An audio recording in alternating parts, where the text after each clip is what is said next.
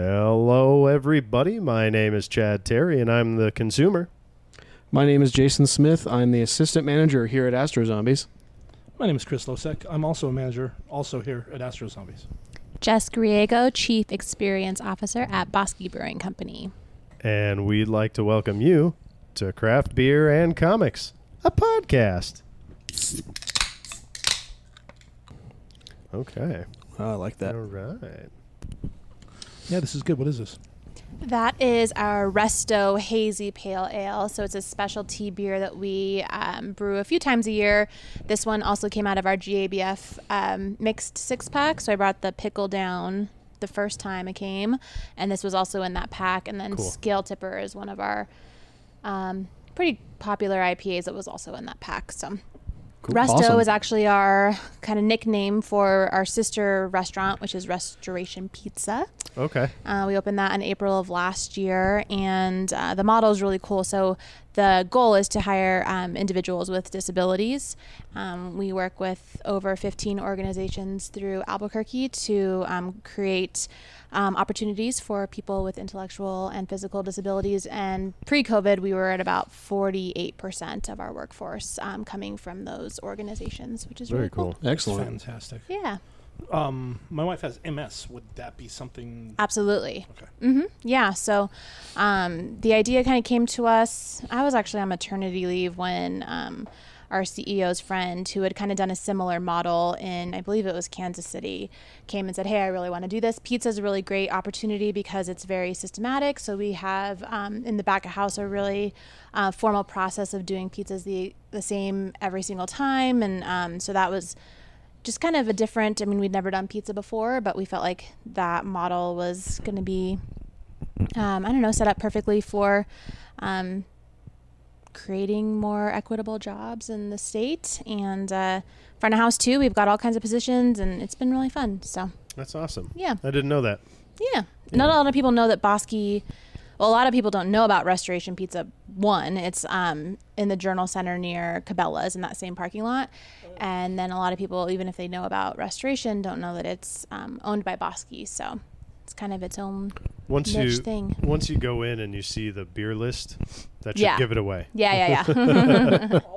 So why is this all Bosky beers? Yeah. Yeah. It's probably owned by Exnovo.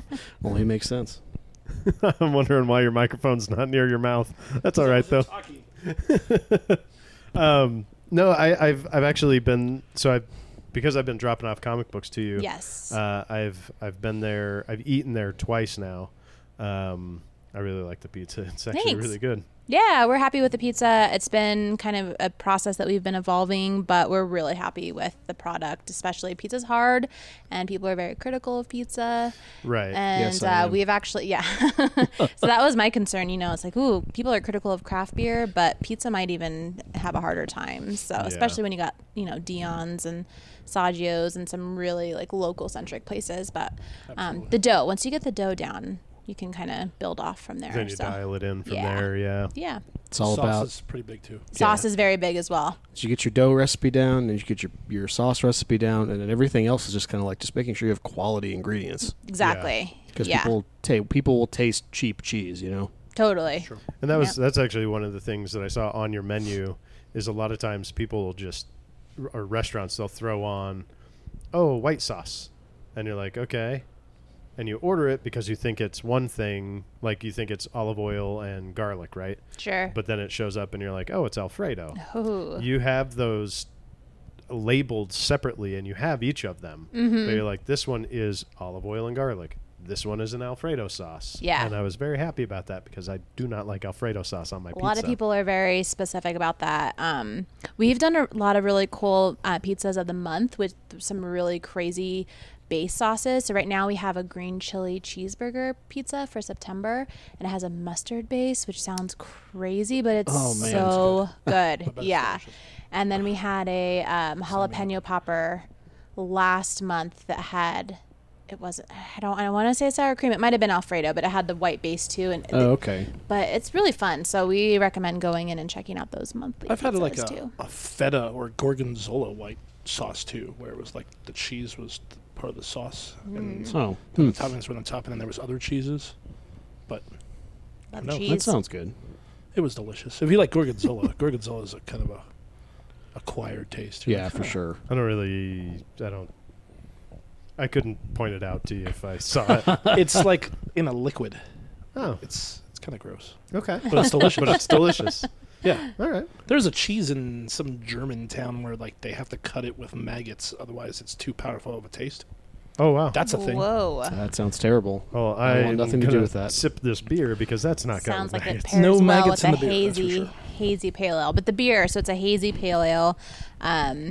It's really good. I like the hazy beers that have been coming out. I think we've already talked about that a little bit.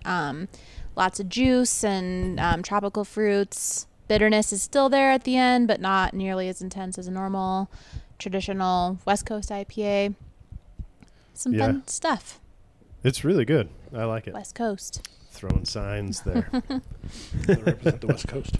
Yeah, and hazy beers are hard. So brewers in general have been kind of taught over the course of their careers to have non-hazy beers. So IPAs in particular are supposed to be brilliantly clear. Lagers, same thing. You should be able to hold up the glass and see right through it, be able to read the names of those comics if you hold the glass up in front of you. And hazy beers, yeah, not with a can. Oh, Can't see through that can at. But now, so the trend is hazy beers, which is so hard to almost like do the opposite of what you've learned how to do. And so to make really hazy, thick, opaque styles has been difficult for us too, because we have so many of our processes dialed in. And so now it's like, how do you keep that haze?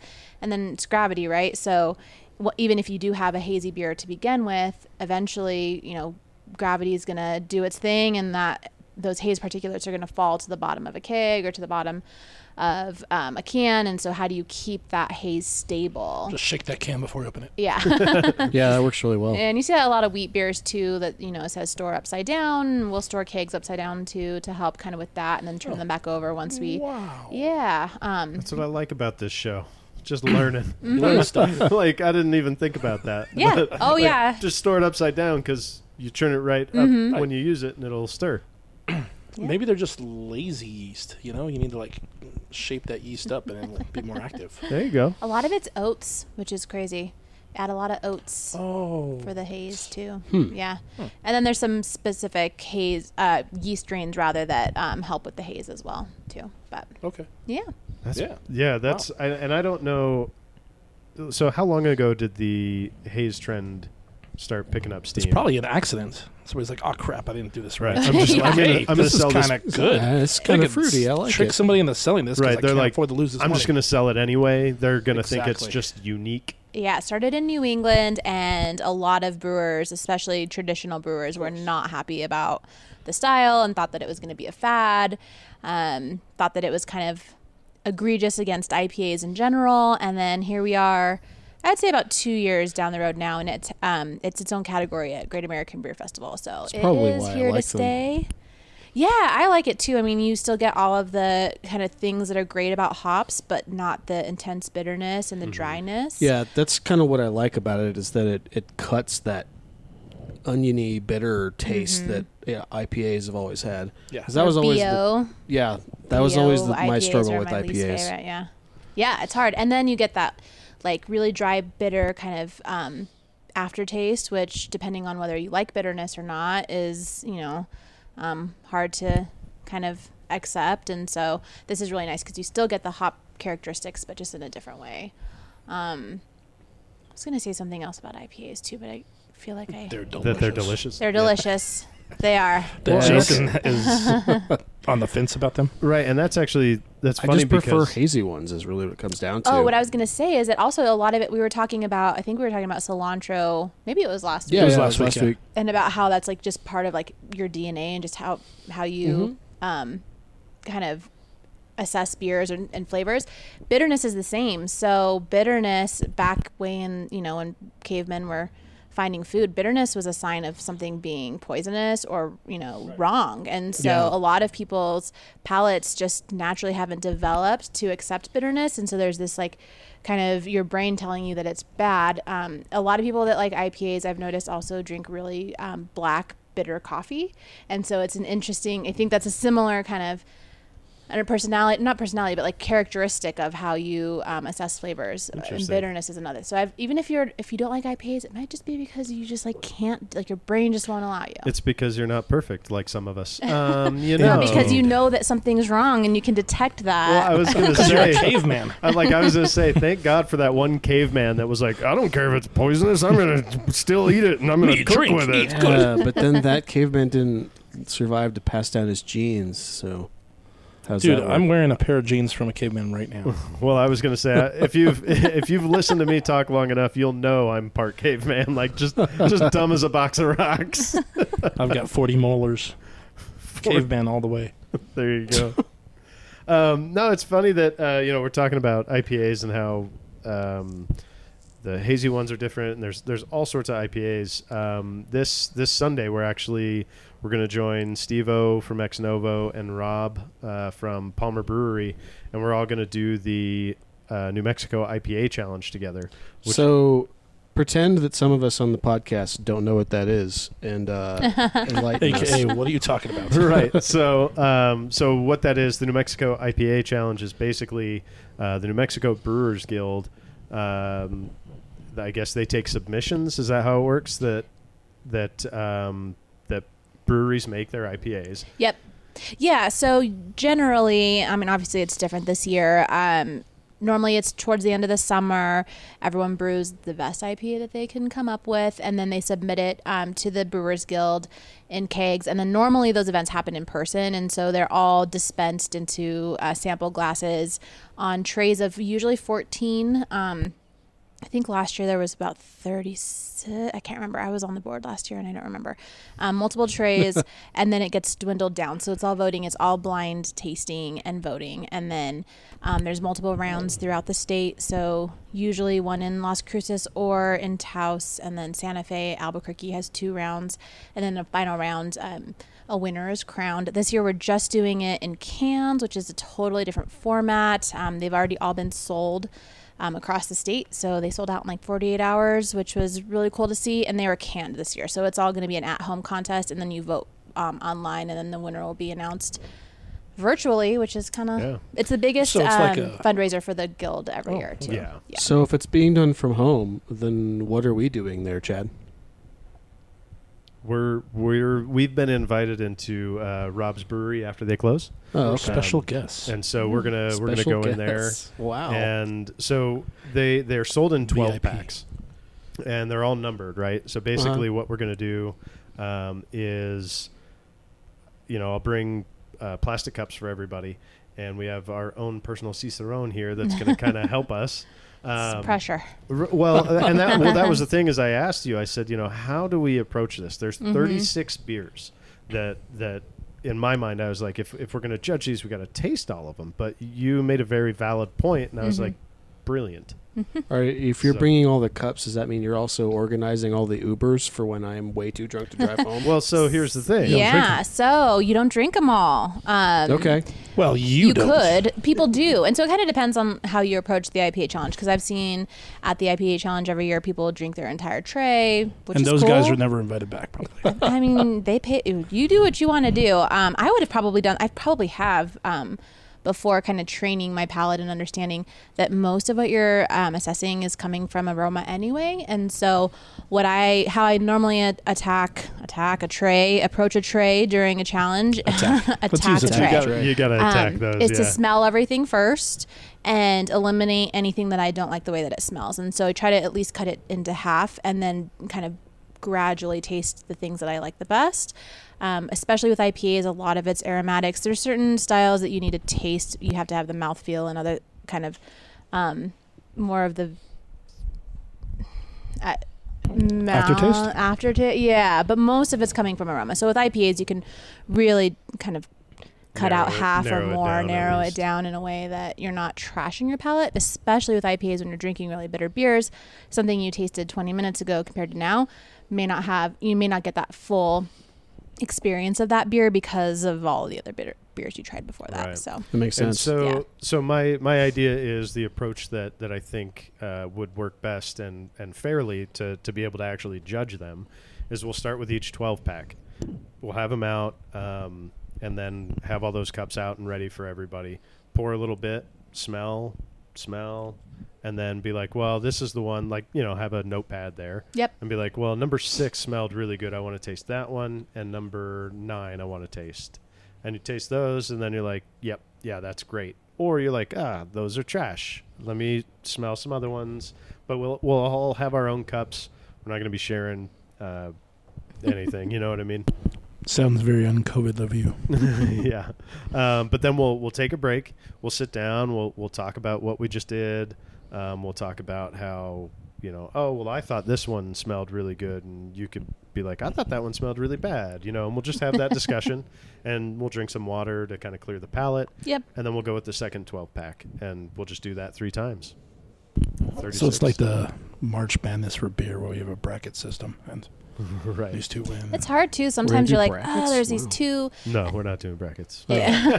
Damn. It's hard sometimes to I don't pick, know. and then sometimes it's just obvious. And now with hazy IPAs coming into the mix, it's even crazier because the last 2 years there's been traditional IPAs and hazy IPAs And entered. And they're very different. Very different. It's almost hard to even compare them to not each other. fair, yeah. It's I Yeah. think there's at some point the guild is going to have to figure out how to address that. I mean, it's all fun, but And It's just since gonna since it's a fundraiser, Uh-huh. you just do 2 of them. You just Right. like, here's the IPA challenge. Well, Here's just- the hazy IPA challenge. It just seems to me like that hazy and traditional are just going to end up being two They- different. They're going to end up being divided into 2 styles of They beer. have to be at some point. Are they not? they are. Yeah, Okay. but for this one, for the New Mexico IPA challenge in particular, there's kind of no rules. It's just Right. submit whatever. And like you said, it's True it's New more Mexico Old West. fashion. Yeah, it's more of Yeah. the fundraiser. It's more of having Right. fun. It's more of just, and I'm gonna say, like you said, they sold out in like 48 hours. Mm-hmm. I had gotten only 1. I got number 3, and I was like, God dang it! I guess we're just gonna do 1 of them. I was like, that's all right. There are 12 of them. But then I saw on the New Mexico Brewers, the Facebook thing was like, hey, we released some more. So I went right online, like right when I saw that, and I Yeah. was able to get number 1 and 2. So we have all 36 beers Cool. that we get to go through and check out. I'm curious to see how this shakes out because when it's in person, and I'm just going to say this, you'll see breweries who are looking for their beer. Right. I've seen And, that. especially in that last round when there's not 36, there's just 12 or 13. It's what, that's what mine looks like, or that's the color, or this is the aroma. And so it'll be interesting because there isn't that opportunity. I think it'll be a really fair assessment from the community about what they like the best, as opposed to being influenced by, I know that ours is kind of this golden color and it's a little bit hazy, so and you're picking what you're Right. trying to You're pick like, mine yourself doesn't and look not, like that. so- yeah. Whereas Oh. this will be much less, I think. And I was actually going to, like, I don't know if it was going to be a jerk move or whatever, but I was going to be like, ooh, Cicerone, can you pick out your beer? Yeah. And so It's a lot of pressure. Like it is. Yeah.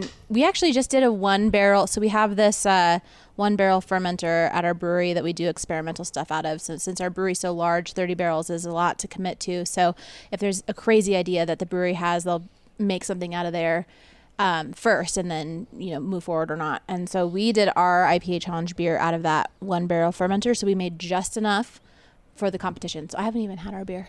It is Oh, not wow. released Oh, or wow. available in our tap rooms. Nope. It was just our John Bullard, our master brewer, spent a Saturday just making something super fun out of that teeny tiny little fermenter, and he I put think his- he's the only one who's tasted it. Put so a stamp of approval on it. Mhm. Huh? I don't Wow. even know. I don't think he did a hazy. I think he did a traditional IPA. Yeah. I would just So- add some food color to it. Mine's pink. I know it. Mine's pink. green. Yeah. So you guys have made a beer specifically for this challenge. Is that what everybody's doing, or Generally, okay, yeah. people don't just say, "Hey, here's our tap IPA." Sometimes, but and maybe this year because there was it was less flexible than in previous years when you're able to plan and purchase specific ingredients and all that stuff. When people were brewing these beers, I think we were so closed, so it's hard to make that product and not even know if you're going to sell it. So we may see some breweries that just submitted their standard IPA that they have year round, but generally people kind of bring out the big guns for this competition. So Right, Makes because sense. this one's all bragging rights. It's Oh, yeah. not like Great American Beer Fest. This one is New Mexico bragging rights. Like, Yeah. we won. We're the best in New Mexico. Bosque you know? 2014, 2015 winners. Oh, really? And we were in Nice. second place the last 2 or 3 years, like 2 or 3 votes. Any other New Mexican beers they won the last 2 years? Or is Well, it it's in you New Oh, guys Mexico. up yeah, there? it's all. I mean, I'm talking about like at the GA. Oh, Oh, yeah, Jib, yeah. yeah. Lots. I'm trying to think last year. So Rowley cleaned up last year. They got Small Brewery of the Year and kept getting gold medal after gold medal. We're like, damn. Why do you think New Mexico beers do so well at these events? Because I always hear of New Mexico beers winning all Yeah. the time. Yeah. There's I think it's 49 just other a- states. How is that possible? Totally. I mean, we're small. A lot of people think that New Mexico's saturated, which if you look at Portland, Colorado, other places, we Yeah. really aren't. But we're making some world-class beer out of here. And I think that having, one brewery that's kind of, we're all elevating each other is what I would say. And so it's really nice to have this friendly competition where it's like, hey, that's a great hazy, but I could do that better.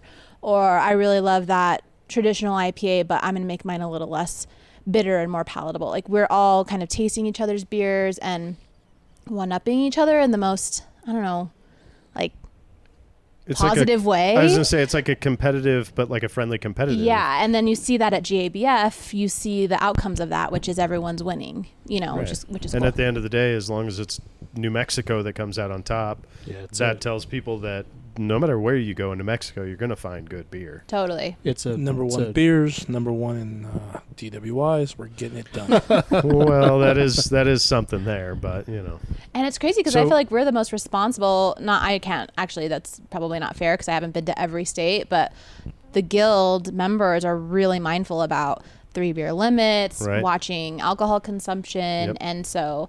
Although we do have this problem, which is really important to manage, I would say that the craft breweries specifically have really kind of set the tone for what's acceptable and generally aren't part of that problem, but are helping to bring other people along with like, Yeah. hey, Don't we're serving- see Well, the it's- tossed in the gutter No. trout No. you get at It's- some of the bars. It's why I've always preferred going to a brewery over just like hanging out at a bar or something. Is You because don't like to go to the library? no, I don't. Because if you're at a brewery, you never have to worry about like the woo girls in the corner or some guy picking a fight in the other corner because he's super wasted. You looking at my girl? What, she's not good enough to look at? I Right. can't win this I argument. can't I win can't this. win but this. I I'm was getting looking punched at either you, way. sir. Oh, what, you looking at me? Still can't win that. Never mind. But yeah, I mean, and that's the thing is I've been in breweries where I've had somebody driving me, and they still are like, it doesn't matter if you're driving or not. Like we have a 3 beer limit. So, Yeah, I've been cut sorry. off many a time. Not even asking for a 4th beer, but someone brings a 3rd beer and they're like, "This is your last one." And I'm like, Right. Cool. "Yes, but I knew that. I wasn't gonna ask for a 4th, but thank you for the reminder. That's all It's right. fine." Yeah, no, it's important. But And if you do go out to any of the fine, amazing breweries that are out in town, make sure you drink responsibly. Make sure you have a ride. DUIs are watch those high ABV beers too. Those will sneak up on right. you. They Yeah, really they will. really do. You're like, oh, I only had 3. They were all 11.6%. Yeah. And if you're a lightweight like me, then you're pretty much gone. Right. I had a Sierra Nevada that was over 10, and I was at a bar. And then, I drank in my normal amount, plus Red Bull vodka that somebody else wasn't drinking, and then some scotch. But I mean, It that's gets worse pretty and worse. normal. Chris. It's all pretty normal, but 3 of those 11.1 or whatever they were, I don't remember. It was some Sierra Nevada, like double IPA, and it rolled me hard. Oh yeah. Yeah, I it'll was do like, that. Whoa, Yeah. this is drunk. I've been somewhere where I was with a friend and I had drove there because I was like, I'll just have 1 or 2, and then there was a football game on that I didn't know about. And I was like, I want to watch this, and I was at a place where they were just like, yeah, as much as you order, whatever. And I was just like, that is too much. And she's like, I've got my car here. I'll drive you home. Then we'll Uber back, and I'll pick up your car, and we'll take that to the house. Oh man, that's the best way to do it. Oh, right. yeah, I was that's- like, oh, okay. That's a good friend Whatever you right say, there. right? Invisible Cow. I feel like beer hangovers are the worst hangovers too. No. I don't know, Yeah, man. it's- Wine. Wine. Wine. Wine, Oh, I can yeah. drink wine like no one's business. I can't Oh, even man. drink wine. Really? It I gives don't me like heartburn wine either. immediately and a headache That's so within the funny. second glass. I don't I'm know. drunk before Just I'm basic over here. I'm hungover before I'm drunk. I love wine. Yeah, me too. There's a winery. A lot of wines that I drink now are out in Arizona, actually. Okay. So I haven't really checked out the New Mexico wine scene because I'm more into the brewery scene, Mm-hmm. as it's craft beer and comics. Yes. Craft beer and comics and winos. And winos. Winos. So It's a special edition. I'm trying to think of we've gone over a lot of stuff with as far as Bosky's concerned and all your different beers and stuff like that. Is there a question about the brewery or what you do for the brewery specifically that you would love someone to ask you this question but they never have? Oh, That's a good question that's in a general. good question. Yeah. Yeah. Yeah. Trying to think. And we can come back to it too because Yeah. Let's ask that question about questions. right. No, I mean, I think it's I feel like there are probably a lot that I just have already kind of, I don't know, accepted, just aren't part of the conversation. You know, nobody's gonna ask me, so I just never remember. Yeah, let me think about that. No, I'm sure there are. Okay. Yeah, just think about it. We'll take the heat Yeah. off of you. Yeah, sorry, I don't have a better answer. I mean, I feel like there's a lot of crazy fun stuff happening all the time.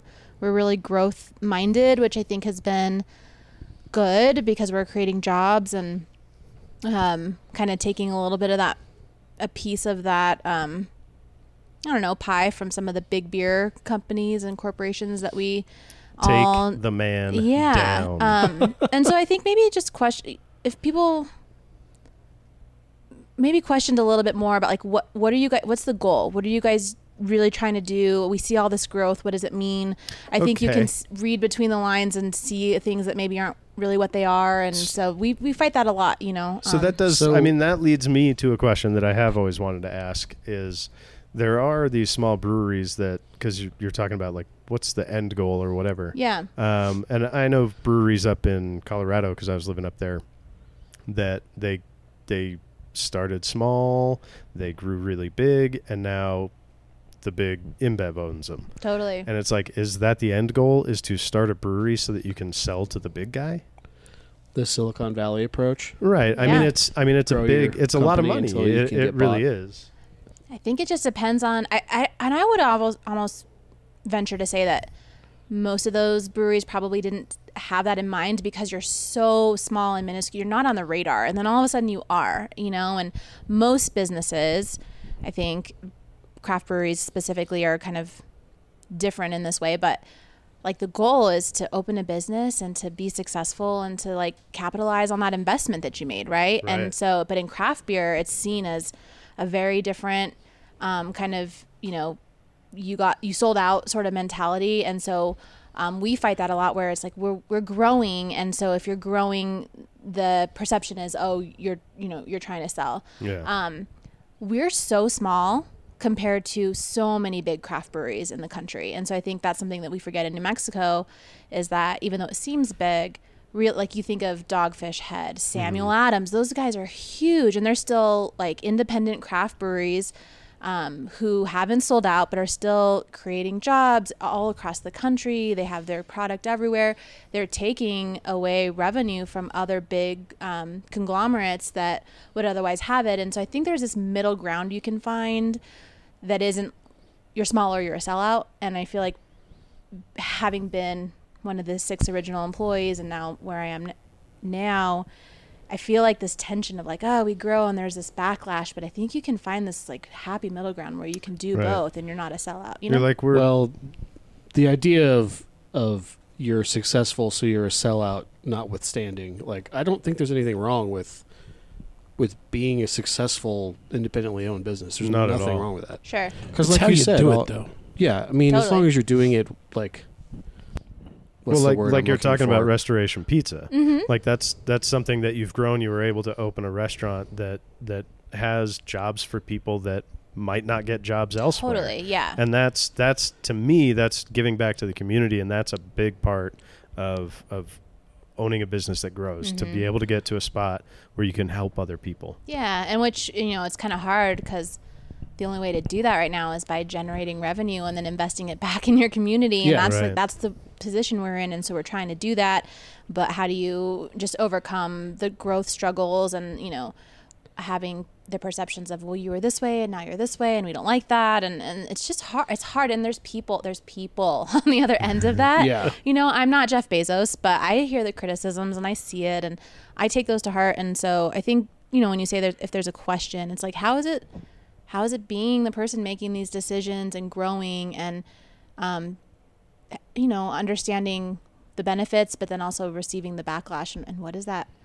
What is that like? Because I think we can all just see something and go, oh, I don't like that. But there's people behind that who are really trying to do their best. Right. And, yeah, so I don't know. And that's a good, I mean, that marries really well with comic books and creators. For sure. I mean, Well, there's, go ahead. Comic book stores, like places like us, like the comics industry is all built almost entirely on the backs of small business. Like Right. almost every comic book store is a small business, and the ones that aren't, like if you're in the comic book world, you've heard of Midtown, you've heard of Mile High, you've heard of the ones that are big and have multiple locations and a robust online store, because they're the exception, not the norm. Right. Yeah. Because there's literally like maybe 4 of those. Yeah, Right. yeah, Yeah, exactly. true. Yeah, there's like 4 Golden of Apple them. Books.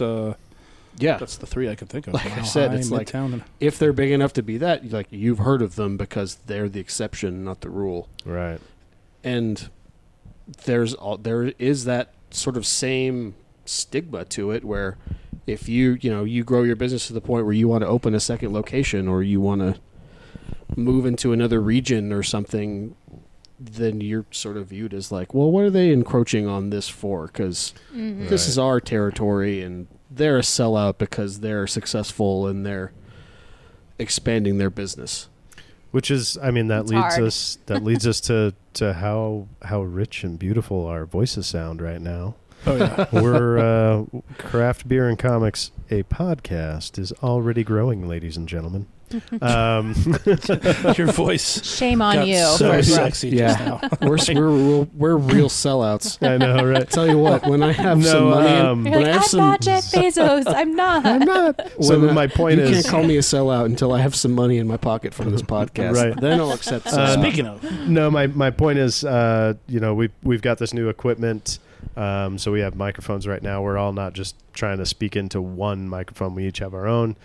Still dialing in a couple of things. So if you hear some pops or or other Me. strange noises. right, Jiggling my around arm because I is can't tired. sit Out. still. Right. Sorry. it's just us dialing in the new equipment. Big shout out, thank you to David. That money really helped. It went a long way, and I'm super dedicated to this podcast and to this idea. And so having that money to help get all this stuff was amazing. So thank you, David. thanks, David. Thanks, David. So is there anything else you'd like to share? I feel like I'm like, ooh, should I have even said that? But I did. So no, I'm gonna Right. stop No, it right I there. think it's a super been on valid my mind point. a lot It's a lately. super valid Yeah. point because like when I see those businesses, breweries especially, when I see them sell to InBev or Anheuser-Busch stuff, yeah. I get mad. Mm-hmm. I'm like, you guys, you built your business off of our back. Like we supported you and now you're one of them. Yep. You know, Well- and it's hard because as a business, like you're saying, I mean that is one of the goals is to be able to be like, well, I built my business and now I can't really manage it. I need somebody else to. Yeah. I had to sell to them. Well, I think the days of those big sellouts though are pretty far behind us. Like we saw big ones. Obviously, Ballast Point was huge, $1 billion in 2016, or maybe earlier than that. You're seeing that less and less because you're seeing that big beer really can't just take over a small brewery and create the same experience and the Right. same products. And so that's really not. I don't think we're going to see that as much as we did a few years ago. Good. And so if you're growing, I think it's important not to just assume that that's the goal because, it's Well- just the landscape has completely changed. even if it happens, you never know like what that deal was. Yeah. Right. Or If- why? Maybe they had to get out because of something in their family, and they're like, I need a big payout right now, Or and I need like, to go. or just saying, hey, if I do this, like, I will still be in charge of things, but I'll have a lot more resources to pull from to take care of my employees better. Like, I think you'll see a lot of mergers. You won't see just complete buyouts. You'll see mergers where well, that's an how investor you, comes that's in. how you become the man. And yeah, an investor comes in and still allows that executive team to run the business, but there's equity now to take care of employees and do other things that you can't do. And especially when you're growing, it's expensive. You see a lot of shiny things, and it's like that costs you're like, money. Oh, I'm getting this Anheuser-Busch money now. Now I can, give my employees retirement plans. I spent the extra money to get different colors for the XLRs. I was like, ooh, colors. I want those. And it's totally backfiring. Yeah, and then, I think so. I think that's what we're getting. noise. And then you asked me which one I wanted, and I told you I didn't care. Jerk. I would have taken yellow. That's my favorite color. Oh, I would have picked a color. Oh man, All right, fair I'm enough. sorry. Well, maybe ask the guest next time, Chad, huh? So having grown up punk rock, I'm holding my fingers in quotation marks here. You're always, that's the biggest, baddest, worst thing you could possibly do as a punk rock band is selling out. And people are like, oh, Rancid sell out, or Green Day, and I actually had a conversation with somebody about this today. How dare you be successful? Right? Yeah. So there's a fine line. How are you doing it, and what are you doing once it happens? Do you need more money, or are you just giving up on your? Are you holding your moral standard to the same example that it was already? Well, that's the only thing that I think really matters. Well, and you and I kind of were talking about this the other day, and I think, like, to hold somebody to the standard of something that they shouted from a stage when they were 17, and now they're 35 and have a wife and kids and mouths to feed, and they need to get from A to B. Yeah, they need to. So, like, holding somebody to that, they're a different person now. They've grown into somebody who has more responsibility, and they're tired. Being punk rock on stage is I don't think tiring. I could do that. Oh yeah, living in the gutter, it gets pretty old. like, listen, guys, it's nice to have stuff. Listen, guys, all those tattoos cost money. So, leather is if expensive. if they're worth a crap. So, Chris, for sure. you were saying you were talking to people in the shop today about records and stuff like that. Yeah. Tell us about the shop. Tell us what's been going on. So, we sell records too, and that's it's a decent portion of our business. And there was a guy who I've known for years. We used to work together at the 66 Diner, and we have a sordid history, but he was talking about a Billy Joe. Sordid. Wow. Sordid, yeah. It is, I can't even talk about it here. That's for the That's for the X-rated edition.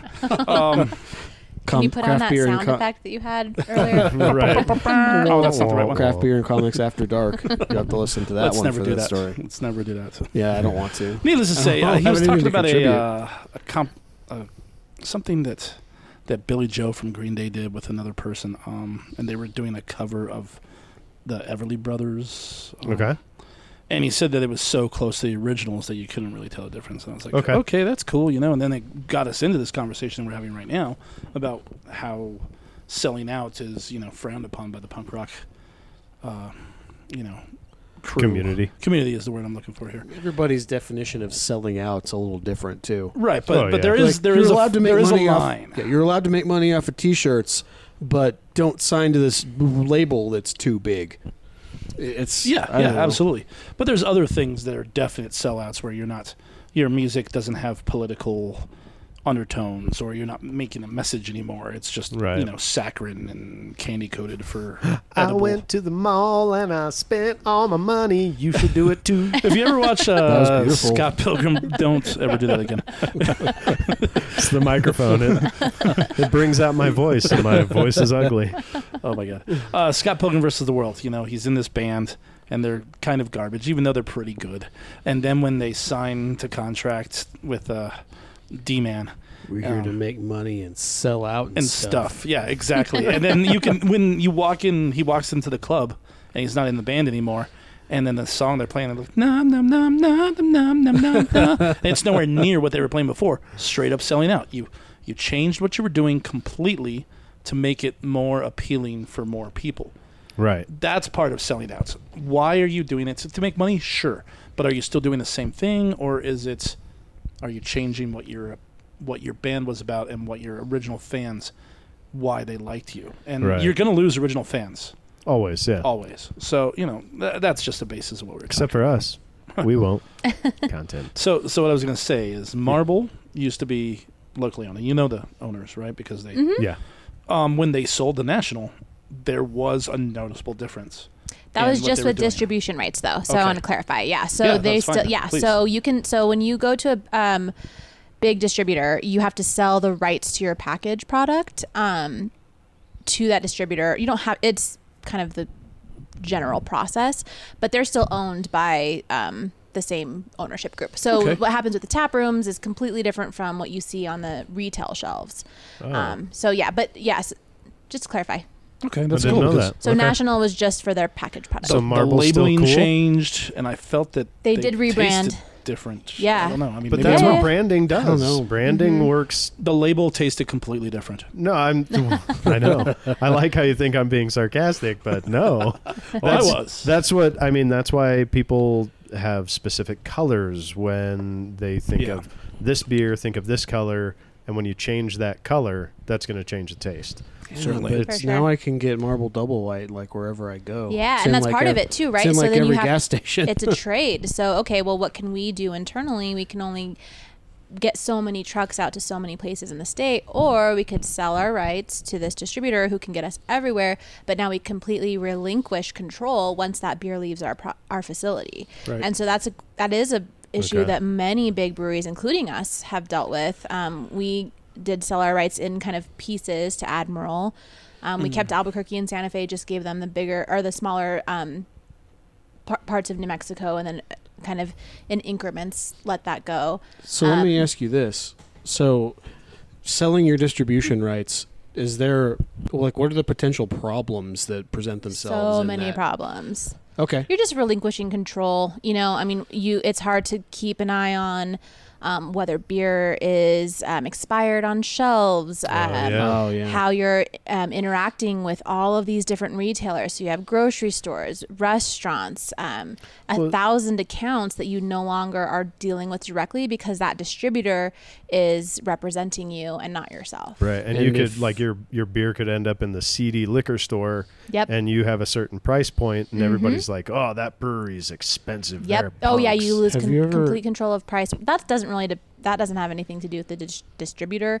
Once you sell your beer to someone, even if you give them Yeah, a then- discount to try to get at a certain price point, sometimes retailers will just be like, "Well, I'm just going to take that discount and then pass it off to the customer." And so Right. sometimes I see our beer for $12.99. I'm like, "Whoa, You're like that's expensive." But we don't. Again, we're Yeah. relinquishing control. Interesting. Well, and different prices in different markets. And Mm-hmm. so let me ask you this, Chad. You said seedy liquor store. Have you ever been in a liquor store that you didn't want to get out of like as soon as possible? Yeah, Kelly's Kelly's. on the west side used Tipsy's? to be I pretty. don't know Up that I've in- ever been there. pretty up in, The solid. only uh, one I can think of is it's gone Total now. Wine. Total Wine. Yeah, like which is Total the Wine. man. What's what? Total Wine's the man. Yeah, but they have He's really the big man. selection.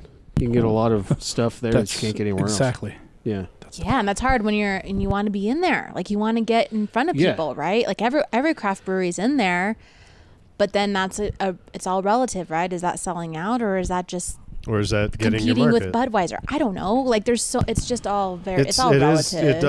It does get cloudy, Yeah. just like this Oh. hazy Oh, IPA.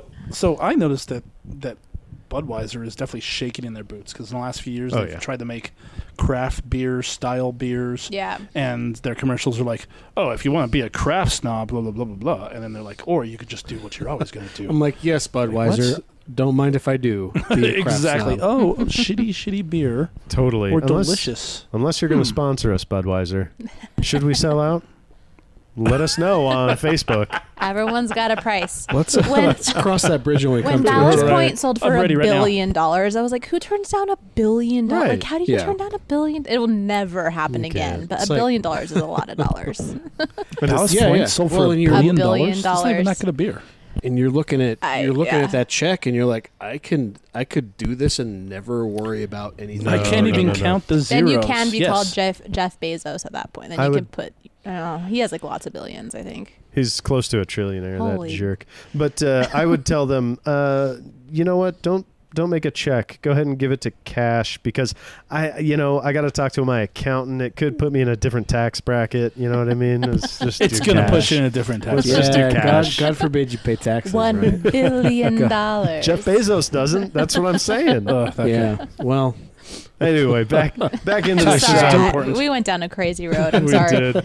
We spent some time on the beer today. yeah, absolutely.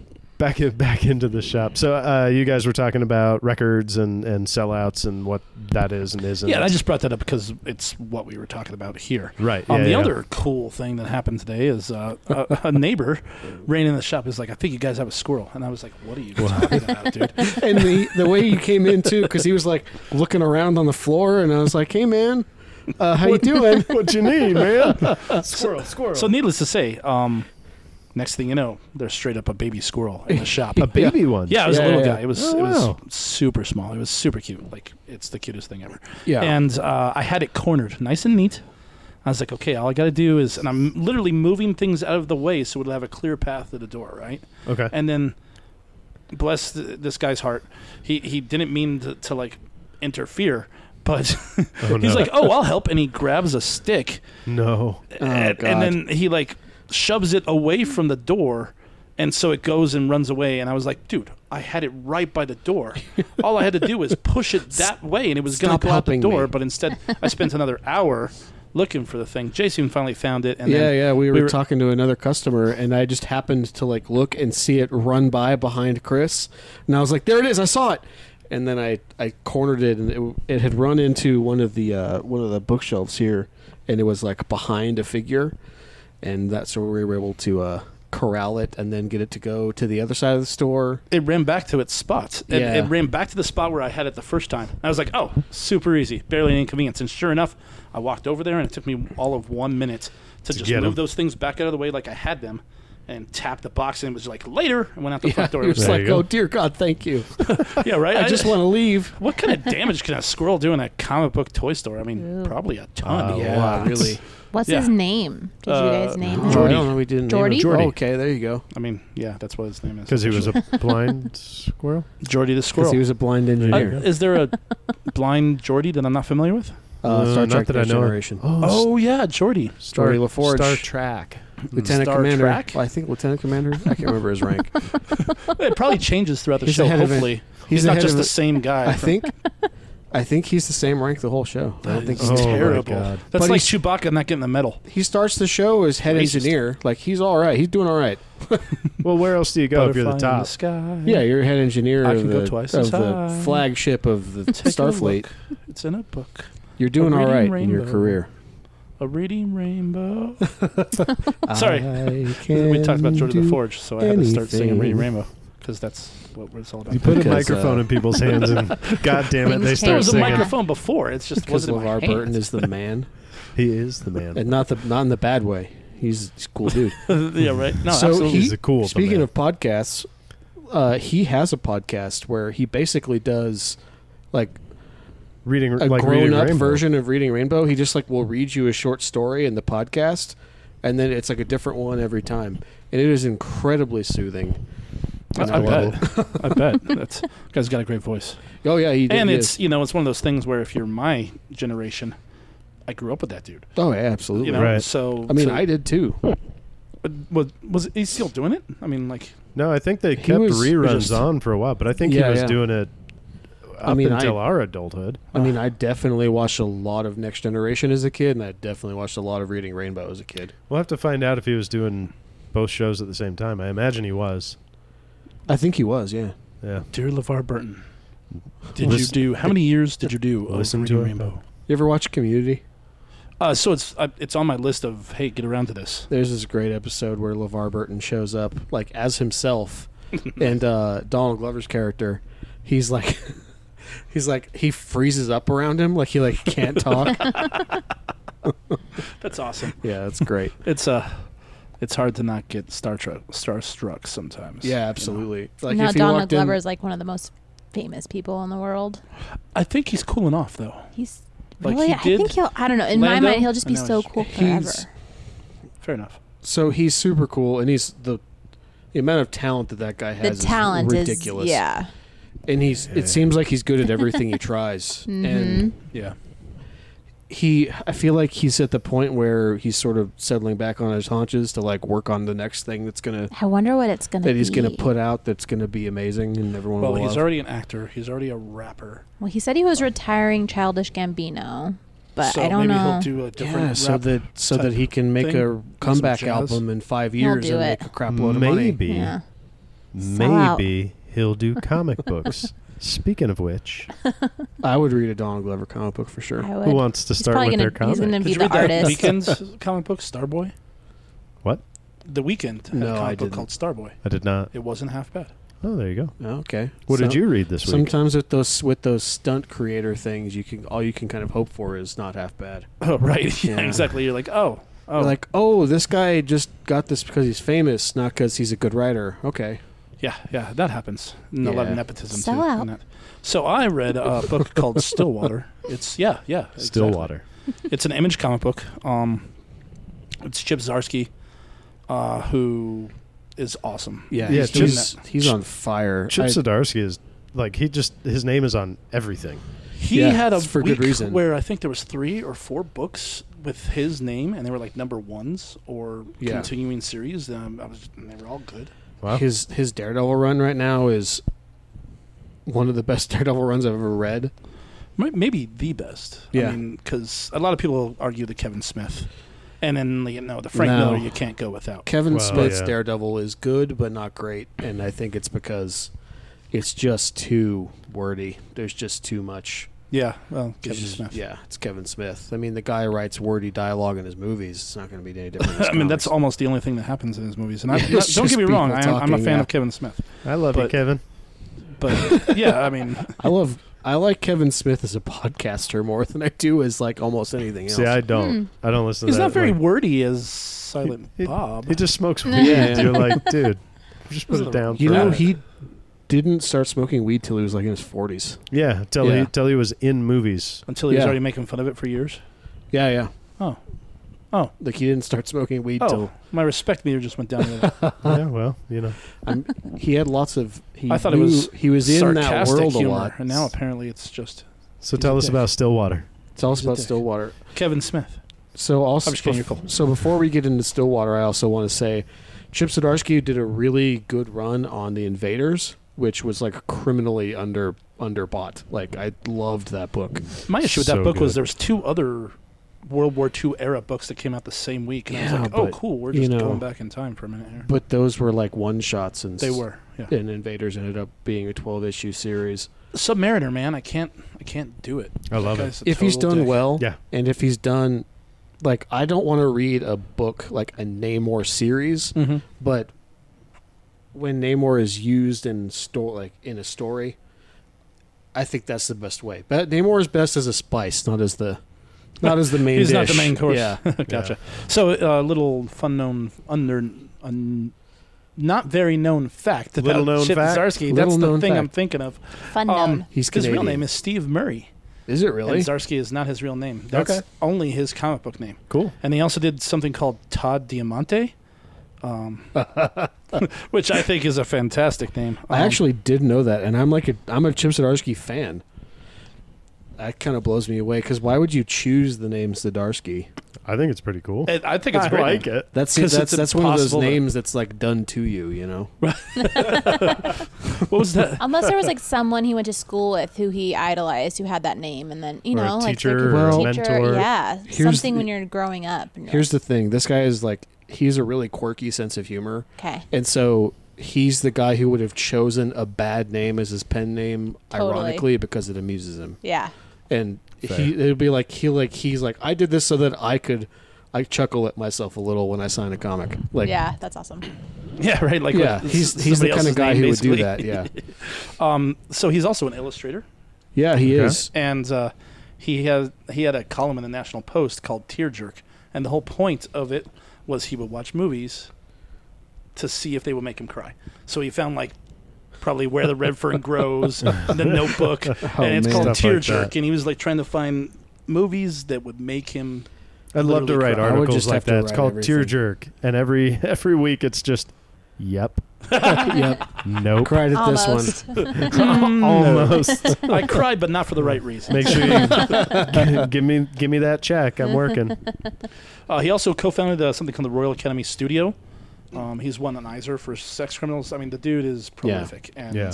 I he's been think around for a while. he was nominated for Daredevil too this year. He's won several Eisners, and he's been nominated for a ton of stuff. Yeah, I mean, a ton of he's- stuff. This guy's the real deal, and it seems like Marvel loves him right now. Like his name's on like 4 different ongoing Marvel books. He's making a Daredevil that people don't really read.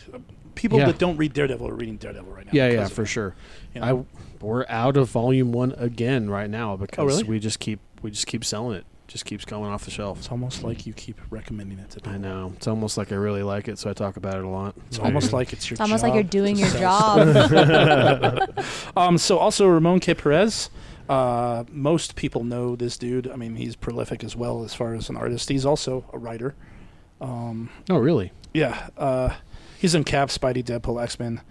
A Tale of Sand, which he won an Eisner for, which is a Jim Henson trope that he turned into a comic. And Oh, okay. we yeah. just recently restocked on that, and we're already sold out again. So now that we've mentioned the Eisners twice, I'm going to go ahead and let Jess know, as well as any listeners who might not know.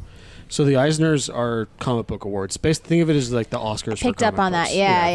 Yeah. They're usually presented every year at San Diego Comic-Con. Ah. And So needless to say, Stillwater Image Book. There was it's a Skybound imprint, Yeah, which is it's Robert Kirkman's Kirkman's imprint. imprint Oh, yeah. from Image, yeah. Walking Dead. Well, it's Robert Kirkman's company.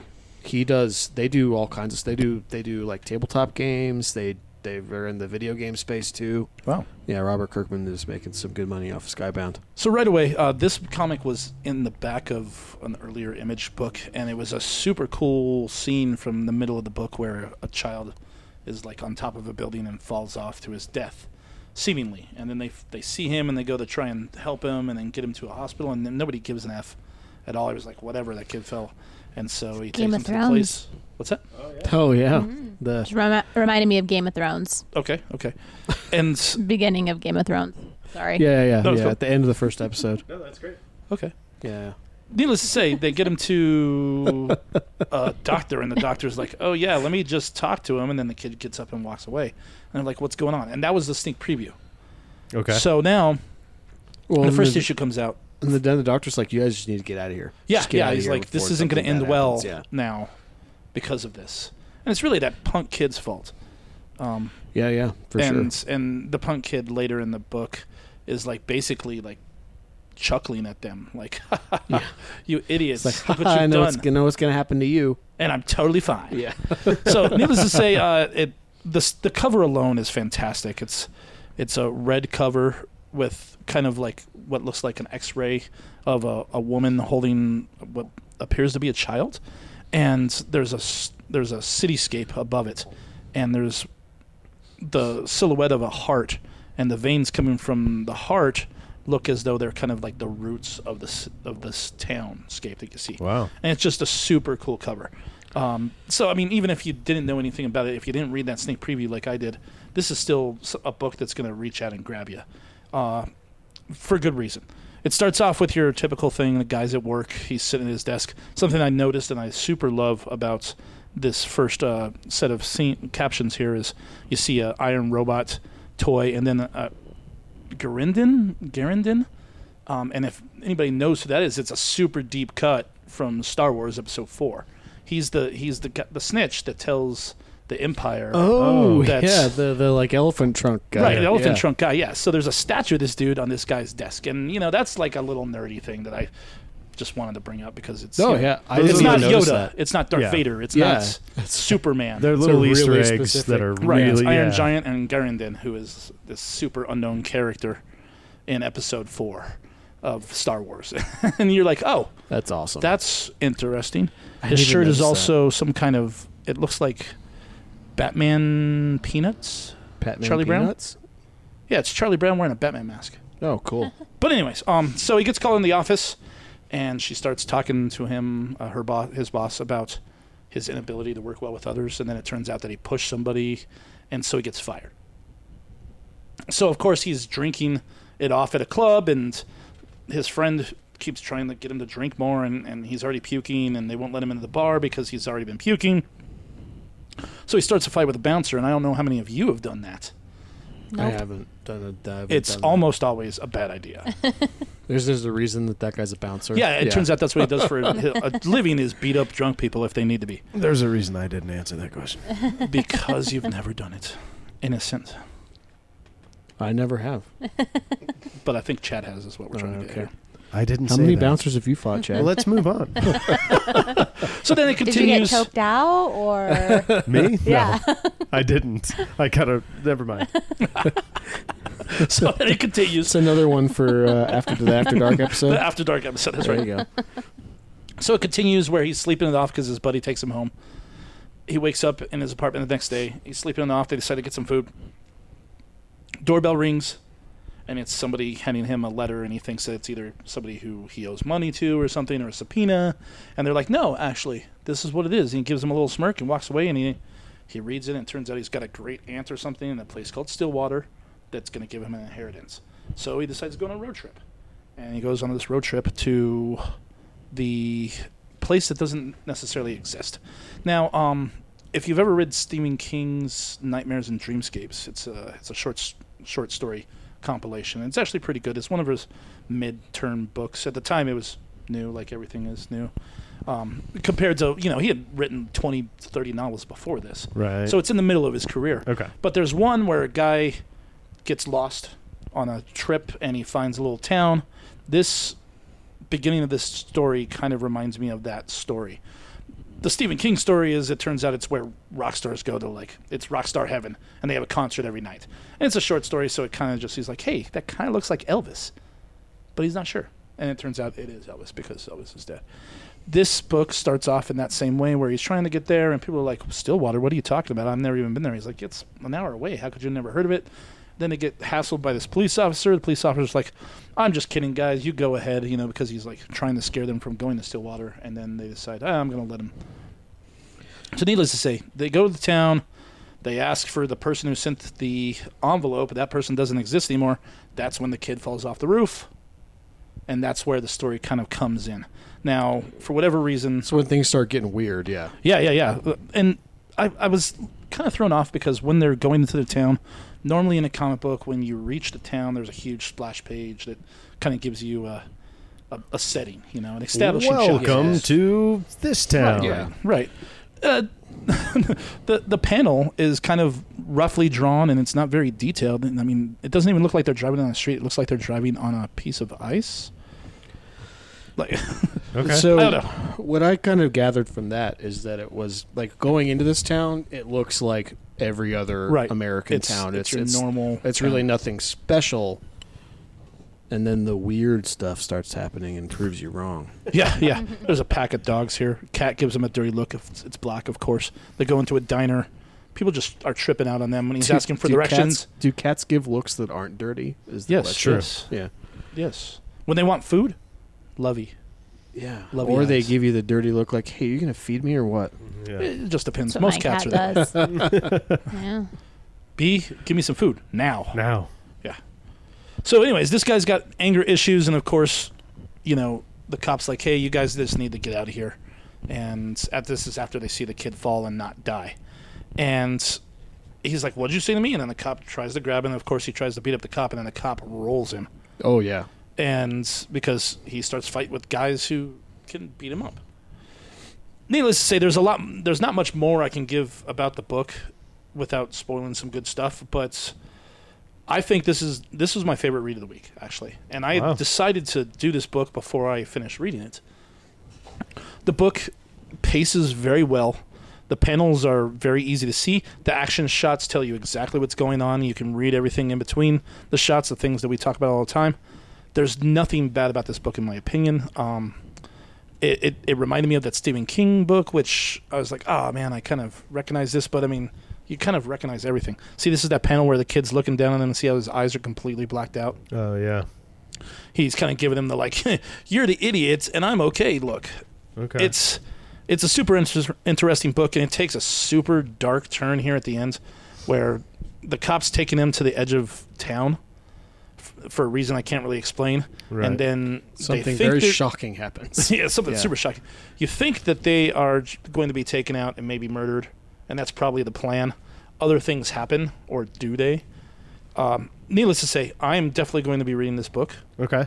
I was already on board because Zdarsky is a writer that I'm He's really crushing into it. right now. Right, he's killing everything he touches. Nice. And then, of course, at the very end, there's a surprise twist appearance by somebody who may be important to the story, Okay. which is like every comic. It's got to have a good ending. Right. So it's a good hook on that first issue. Yeah, absolutely. Everything about this book is great. Yeah, I love the nice. art. I love the way it was written. I love what it's about. Yeah, The cover solid. is pretty enticing. Yeah. It- I Unless never, you hate horror, and then you'd be like, Yeah. that's not for me. Well, and I don't even know yet that this is a horror story. It like doesn't necessarily feel like that yet. I really liked this too. I think that it's paced perfectly. The cliffhanger happens exactly where it feels like it should. Mhm. I think the sheriff character is super interesting because Yeah, there's something going on there. yeah, well, he starts out just being like he starts out suspicious of them, and then they kind of like win him over. Mhm. He's like, "Oh, okay, yeah, you guys are fine. Just go on into town."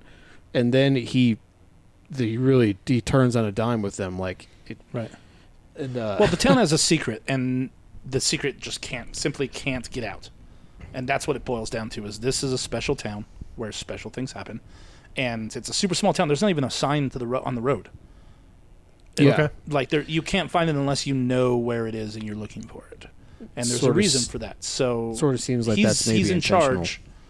He's the muscle behind keeping it that way. He's not the end all be all, because they talk about this judge. Yeah, there's definitely And other people are like, hey, we need to talk to the judge before we make this action. He's like, oh, they would agree with what I'm doing. And yeah, and so Like, I've been given this job. I know how to do it. right, exactly.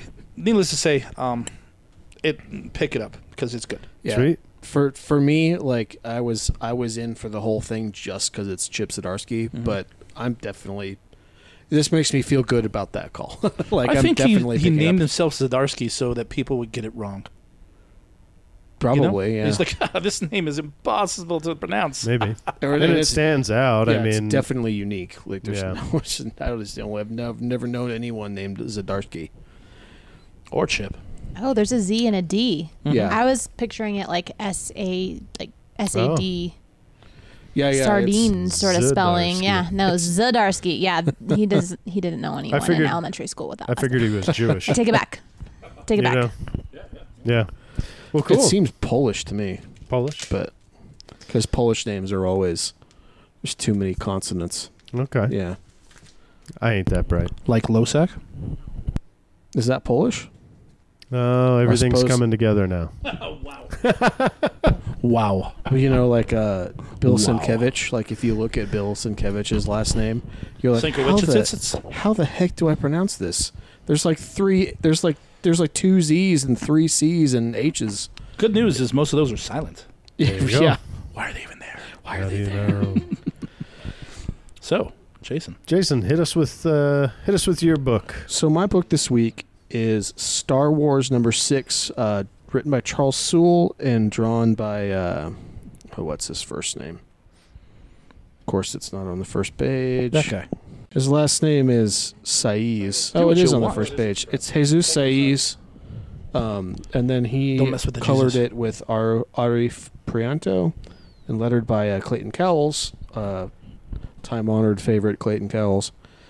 So this is the 6th issue in the current ongoing Star Wars book. For anybody who doesn't know, the Star Wars books, up to a certain point, they were taking place between A New Hope and Empire Strikes Back, and they recently just switched that forward to where now they're taking place between Empire Strikes Back and Return of the Jedi. So this series picks up with Luke having lost his hand. He's also lost his lightsaber. The Rebel fleet is scattered across the galaxy because of all the stuff that went down at the end of Empire Strikes Back. Well, they had to leave Hoth because that's where the base was. Yeah, they They leave left the Hoth Yavin 4, they went to Hoth, and then they were found at Hoth, and so now they're regrouping. because Empire Strikes Back is basically you're just following you're following the main crew, and then Luke goes off to Dagobah to train with Yoda, and then the rest of everybody else in the crew is just sort of like on this mad race of survival. Like they're the whole time they're just trying to like stay far enough ahead of the Empire to where they just stay alive. And this is definitely sort of continuing on that same bit.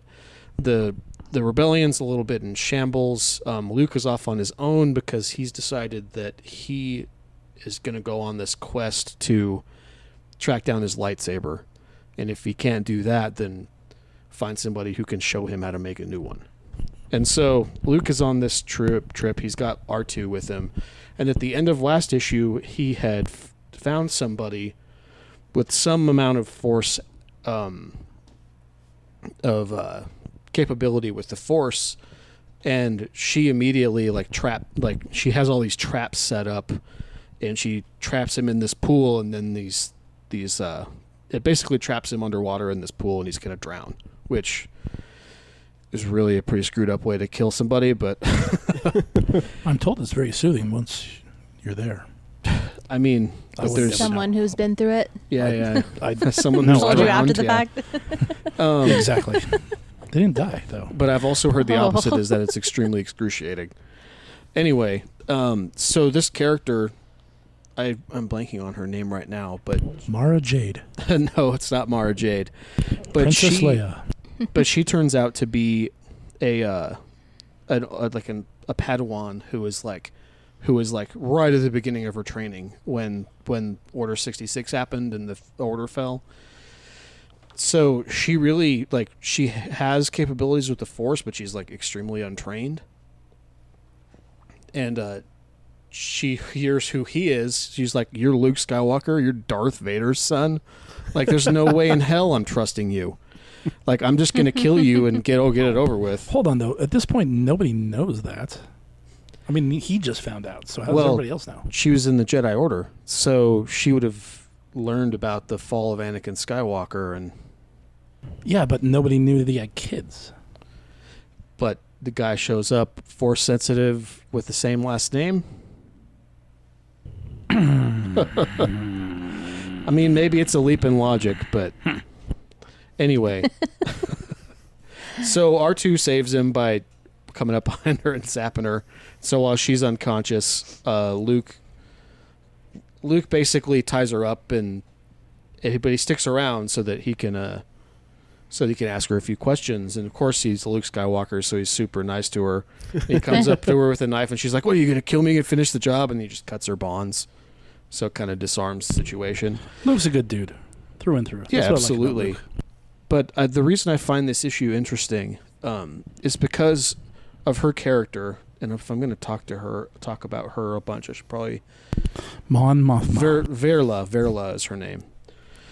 So, I've read a lot of Star Wars stuff. I've watched a lot of Star Wars stuff.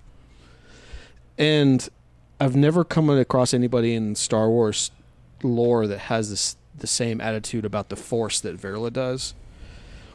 And so from her perspective, she had just sort of started down this journey, and then everything fell apart, and now she had to spend the rest of her life on the run. Like, she talks about how her whole life she's been like just desperately trying to stay one step ahead of Darth Vader and his Inquisitors, and so that she could just survive. Like, she's like, "I'm not trying to learn about the Force, I'm just trying to survive." And so he comes to her to try to learn, and she tells him, like, "Listen, Luke, this Force thing is dangerous. Like, you're gonna get all these weird visions and try to learn about your destiny, and everything seems so important when it comes to the Force, but really at the end of the day, it's just gonna get you killed. You're gonna get hair in funny places." What are you on about? Just the way that you were talking about all the weird things and this. It was just funny. She seems so wise. I mean, so she's a Padawan. It needs to When turn Order on 66, right? So that means she's probably in her mid-30s? Something like that. Yeah, she's Well, older than the him, early but 30s. she's older than him, but she's not like old. She's hardened by circumstances. Like, she's just trying to to stay alive. And so Luke says, "Hey, I get what you're saying. I understand where you're coming from, but like I need to do this. Like I need to figure out how to train, how to continue my training, because I need to take down the Empire. Like people are dying, I can't really turn my back. So she's like, okay, fine. So I heard about this place. This is where I was going to head to last time. You should be able to find some answers there. So Luke shows up at this temple, and of course, you know, they take an opportunity to say, hey, this temple is from the time of the High Republic, which is like this big multimedia Star Wars initiative that they're going to be pushing in the next few months. And guess who's writing the debut novel for that? Chip Zdarsky. Charles Soule. Oh, Jason Aaron. So, Jason Aaron. I read the crap out of that. I mean, I'm going to read it anyway, but so Stanley? he shows up at this temple, and there's like a holocron there, and he finds this lightsaber. It's like this ancient lightsaber with a yellow blade. And then somebody shows up that we might recognize. It's the High Inquisitor. And we don't know why he is the way he is right now, or maybe it's just part of something that I haven't read yet or I haven't come across. But Luke has to face him to like survive and get out of there. And then And this is pre-Jedi Luke, so he's still yeah, pretty, this is pre-Jedi Luke. pretty So he's still pretty green. cruddy Like, in yeah. the Force. He just, lost a pretty important duel with his father. But I like this. I like the idea of Luke sort of like flying by the seat of his pants and trying to figure out like, well, I need to learn how to use the Force, but I don't really know how to do that. And I kind of screwed up my one opportunity to learn. So, but the galaxy still needs me, so I need to figure this out. But so this Star Wars book I feel like has taken a little bit of time to get going, but now we're getting to story points that I'm actually finding interesting. It's on number 6? Yeah, it's on number 6. So the first arc was essentially nothing? the first arc was. It's like I said, the pacing on it is a little slow, and I feel like it's starting to get to the stuff that I'm interested in. Okay. So between Luke on his hero's journey, and then this character that has a perspective on the Force that I had really never come across before. Where like, she's like Indifferent. Well, she views the Force Jaded. itself as a dangerous thing. Right. Like she doesn't see it in light side or dark side terms. She never gotten to that point in her indoctrination or whatever. It's weird that he finds a yellow saber while having all this middle of the road conversation. Yeah, for sure. I'm sure that might be symbolic. It definitely explains why there's a yellow lightsaber on the front cover here. Yeah, for sure. Yeah. Well, I was like, what's he Yeah, doing yeah. with a yellow saber? What's when happening? I was bagging and boarding books on Tuesday, I was like, "Oh, Luke's got a yellow saber here. What's going on with that?" I saw that in one of the comic book things I read, and it was like, oh, coming up, it's the first appearance of a yellow saber In So, comics? Gosh. Yeah, so keep your eye out, everybody. That's a first appearance. We've got copies for $800. right. Do you have more copies on the shelf? So many yeah. times. And they're not $800. There's so many. Price. Like, I this just- is a little bit of a tirade, but like the things A that little bit. speculators latch onto to like try to convince each other that they're going to make money off of this Right. are just so dumb. So many times. if you're It's my trying- favorite example. Go ahead. Oh, I was just going to say, if you're going to try and speculate like that, you're going to end up losing money overall. By the Yeah. time you find the one that's going to be worth $100, by the time it's worth $100, it's a year later, and you've bought a lot of comic books. and I'm convinced that like up to a certain value threshold, it's just speculators selling books to each other. Yeah, no, absolutely. Yeah. Yeah. That first It's like that the- money is just circulating Uh-huh. through the I same just people. think it's just that up to like $50 about maybe is just speculators selling to each other on eBay. There you go. So when the Captain Marvel movie was about to come out, there was a movie poster, and it was Captain Marvel standing in an airplane hangar, and in the far left-hand corner, her right, stage right, there's a little cat. And if you've seen the movie, Oh, yeah. you know that the cat's a Flurgan, and it's a big part of the storyline. But everybody went crazy for the first appearance of this dumbass cat in Right. Captain Marvel comic books, and you're like, what is wrong with you people? Some of it's weird, man. My suggestion to anybody out there is like if you're gonna try and speculate like that, save your money and buy one of those old comic books Yeah, that are buy something you know is a good investment. right. Not only that, but as a key comic book that's important Basically, a to blue stories. chip stock of the comic book world. Yeah, Right. buy a New Mutants 98 because that's gonna go nowhere but up. you know? Wait That's a weird that you brought up minute. New Mutants '98. Isn't that Steve-O's favorite book? It is. It is. And Does one of Steve-O the not members of have this one of those? podcast recently acquired a. I did. Huh. Is that off? Is that off in Florida yet? No. Oh, No, okay. I'm pressing books actively. Okay. Yeah, okay. That- Well, oh my. speaking of that, Oh my okay. God, I'm we got pressing some books panic. right now. Oh my god. No, I was just afraid there's a water part. Yeah. On You get the comic kind of moist. Oh, and do then you? press it in Yeah, a yeah, t-shirt. that's what. Oh it's, And- Jesus! Don't tell me that. I'm And never it's doing that super again. Scary. It's That's why I don't water- like to press them very much. I mean, you're Ooh. essentially If they don't need ironing it, your don't book. do it. It's Right. water and heat. Okay. Yep. Water, heat, and pressure. That's right. Terrifies me. It is very scary, and I practice with some garbage books. Chris Makes Chris sense. almost had to. Chris I was- almost had to buy a book from me. 'cause- I was had to buy him a Young Avengers #1 because he gave it to me to press, and I was trepidatious about pressing this book, and then I left it in the water bath a little too long, and so it kind of warped it, Oh and wow. so I had to do a pretty substantial press job on it. I mean, I got a 9.4 out of that book. So Yeah, it's- it you came did out something good. right. Yeah. Okay. There you It go. came out right. Um, It Um, was scary. yeah, keep us updated with that book. Part of why I bought it was, I do like Deadpool. I like him in the movies. I do not like him in the comic books. And that first appearance was nothing like he is now in comics. He's just a mercenary out to kill people. Yep. he and he it can was get kind of tiresome in comics. right, and it was it was up here for a couple weeks, and I was like, you know what? Let's educate people about getting comic books certified and educate them on pressing and stuff like that. So Something I can't do is clean. I did not I just know don't about trust the myself. water. Yeah, it's scary. Right? Yeah, that's part of it for sure. Oof. I don't suggest it on newer books. Right. You can find, if it's a newer book, you can find the copy that you need. Just Right, buy typically. 4 of them and Yeah. have them graded, and then That's what I do. I'll send them Yeah. all my doubles, all my extras, and then whichever ones Is are higher. the best, I'll keep one, and then I bring them to the shop to sell or what have you. yeah, which is a good idea. So Star First Wars, are you? appearance of a yellow saber. Mhm. It's So it's another one that It- drives me crazy. Is like speculators love Donny Cates. He's right. the writer who's on He's Thor right doing- now. He's on Venom right now. There's a reason though. Yeah, because Makes great Donny characters. Cates has shown that he has this ability to create new aspects of a character's mythology that seem to have staying power.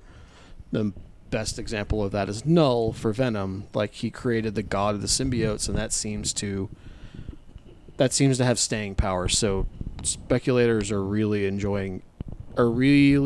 fond of Donny Cates.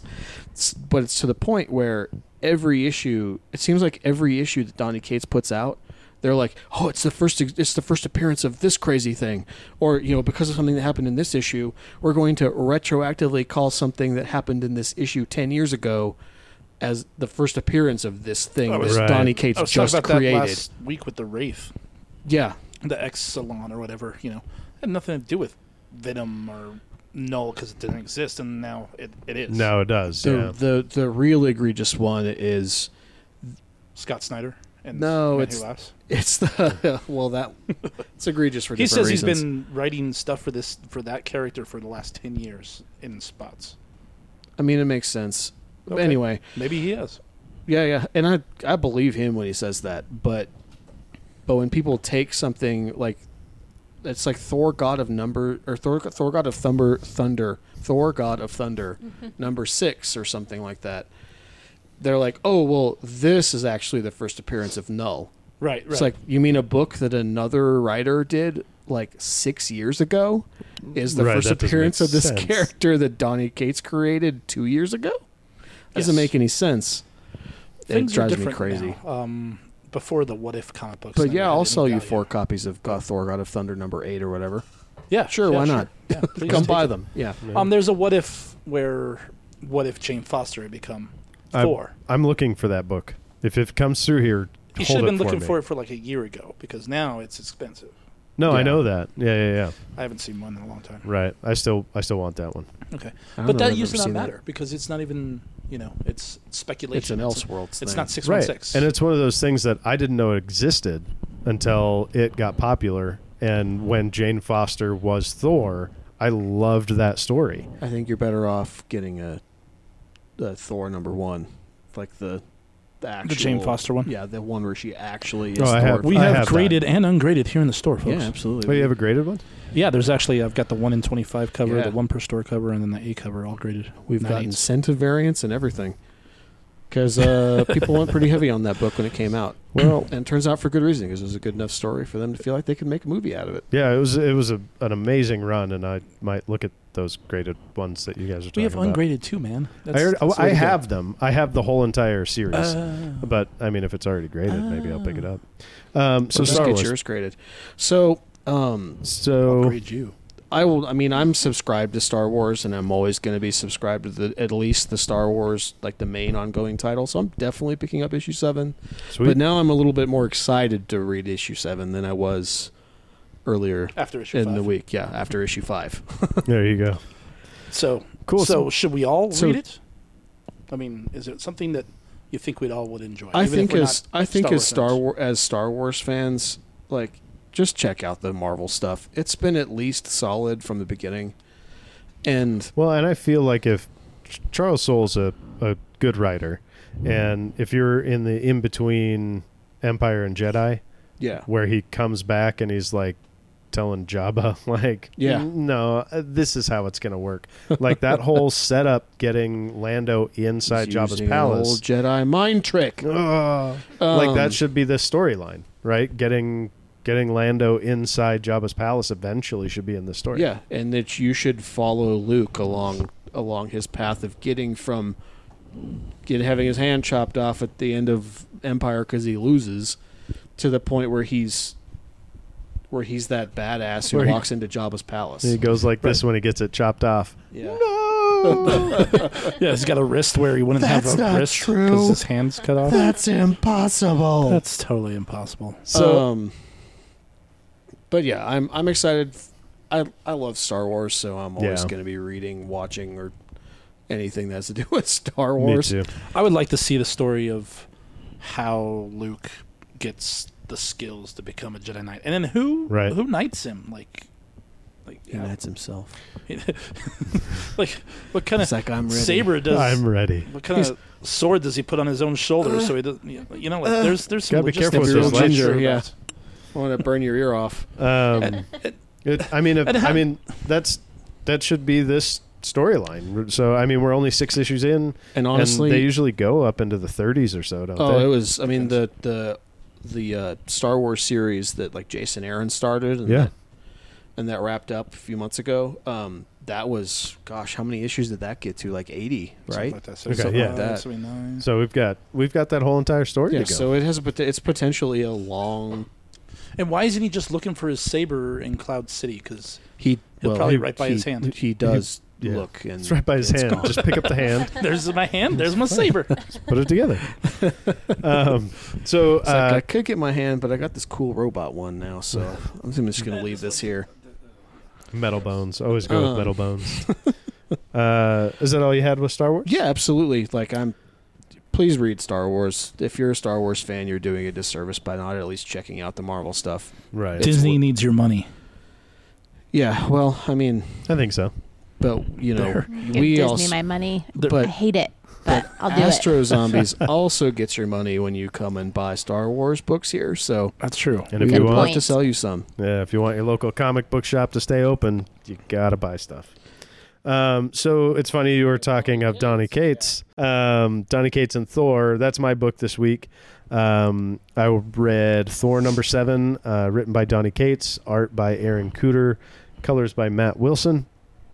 Right off the bat, there's this weird story about this guy working on a truck, and he kind of had kind of got into trouble and stuff like that, but just kind of kept to himself and took over his dad's shop and just worked on cars and all that stuff. Is this in like a small town? Do we know? Yeah, Yeah. small town in Broxton, Oklahoma. So, And are you familiar with the history with Broxton, Oklahoma, with Thor? I'm not, no. Oh. So back in the Straczynski run, which was right after the whole like Thor Ragnarok stuff, where all the Asgardians died. So when Thor is resurrected, he is all of a sudden the only Asgardian left, and so he brings Asgard and parks it right outside of Broxton, Oklahoma, which is like this tiny little town in like the middle of flat Oklahoma. Right. And they do allude to that. They talk Yeah. about that a little bit. So that makes sense. So there's a reason that Thor chose Broxton for the events of this book. Okay. And That Straczynski run, if you haven't read it and you're a Thor fan, that's a must read in my opinion. It's great. So the thing I like about it is he's talking about all this stuff, getting into trouble, and then just kind of keeping to himself and working in the shop.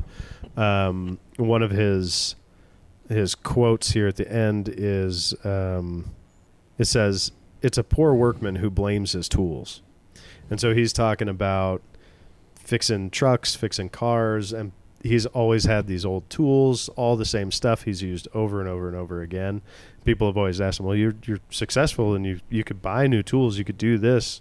And that's what he says. It's a poor workman who blames his tools. I have a specific tool. That's my Chevy combo wrench. It's a 1/2-inch wrench, and it's the only wrench that will get onto the distributors so you can adjust your timing.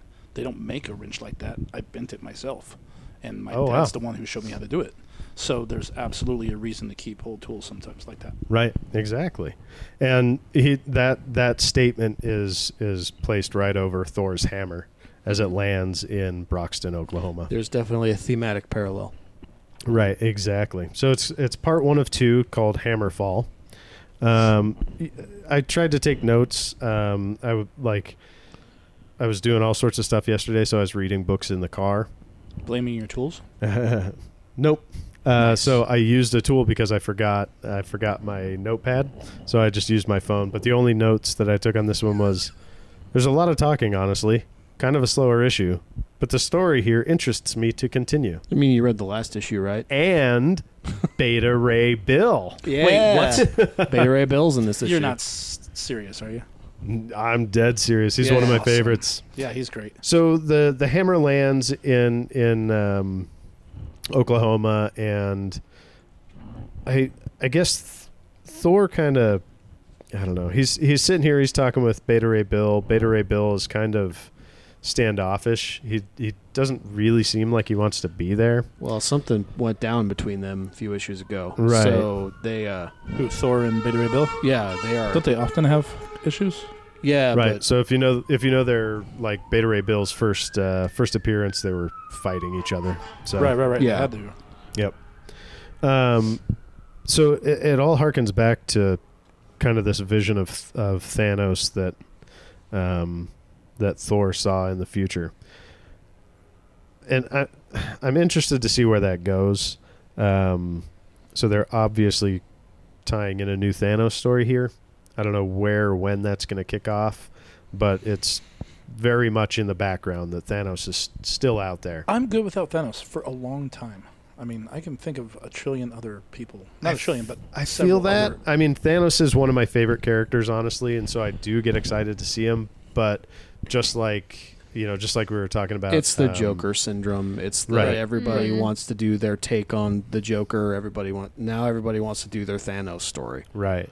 And it's like I get it, but I mean, Is he still just trying to kill half of everybody for the better of the universe? I mean, is that No, that's- Well, that's kind of never really been That was Thanos' MO in the movie. well, he's a bit more. well, right? Yeah, he's I mean, a bit more straight up diabolical in the comics. than well, he he's is- trying to win the affection of Lady Death, not- Lady but Death, not Polito, anymore. Lady Death, but the embodiment of death in the Right. Marvel comic books. but not anymore. Like it seems like they're moving away from that story Because that shit because doesn't of make the sense. movies. It makes sense to me, she's death. right? You killing people isn't going to impress her because she can do that herself. True. I mean, Yes and no. I mean, if When I'm if- not if going to that's- try and impress Jessica by bringing her beer, you know, here you go. But You if wanna go you out think later? Like, if you what? think that you She's would like- impress her by like, look at what I've found from the far reaches of the Bermuda Triangle, try that. Yes, Right. okay. And so, like, I think that was Death's kind of idea is, like, you like Death, that's what you do. Guess what? Snap half of the universe. It's a really cool is way of doing yours. it. Is just killing half of everybody. Right. So he did it for love, man. Back off. I would do anything for love. I won't, but do, I won't that. do that. So anyway, moving right along. So this hammer lands in Oklahoma, and all of a sudden, Iron Man shows up, and I want to.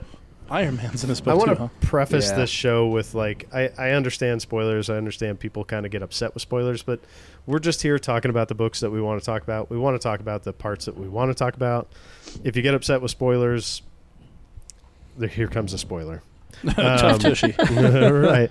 So I think it's funny the way Donny Cates writes Iron Man in this book, though. yeah, he's a little weird here, but his take on Tony Stark is that Tony's kind of a jerk. So Isn't that the case though? Yeah. I mean, well, that it actually brought up a good point, because we are going to be talking about the Iron Man that's new. The art doesn't match up, and so at what point does this story take line in comparison with that one? well, he's wearing that armor in the beginning of this book.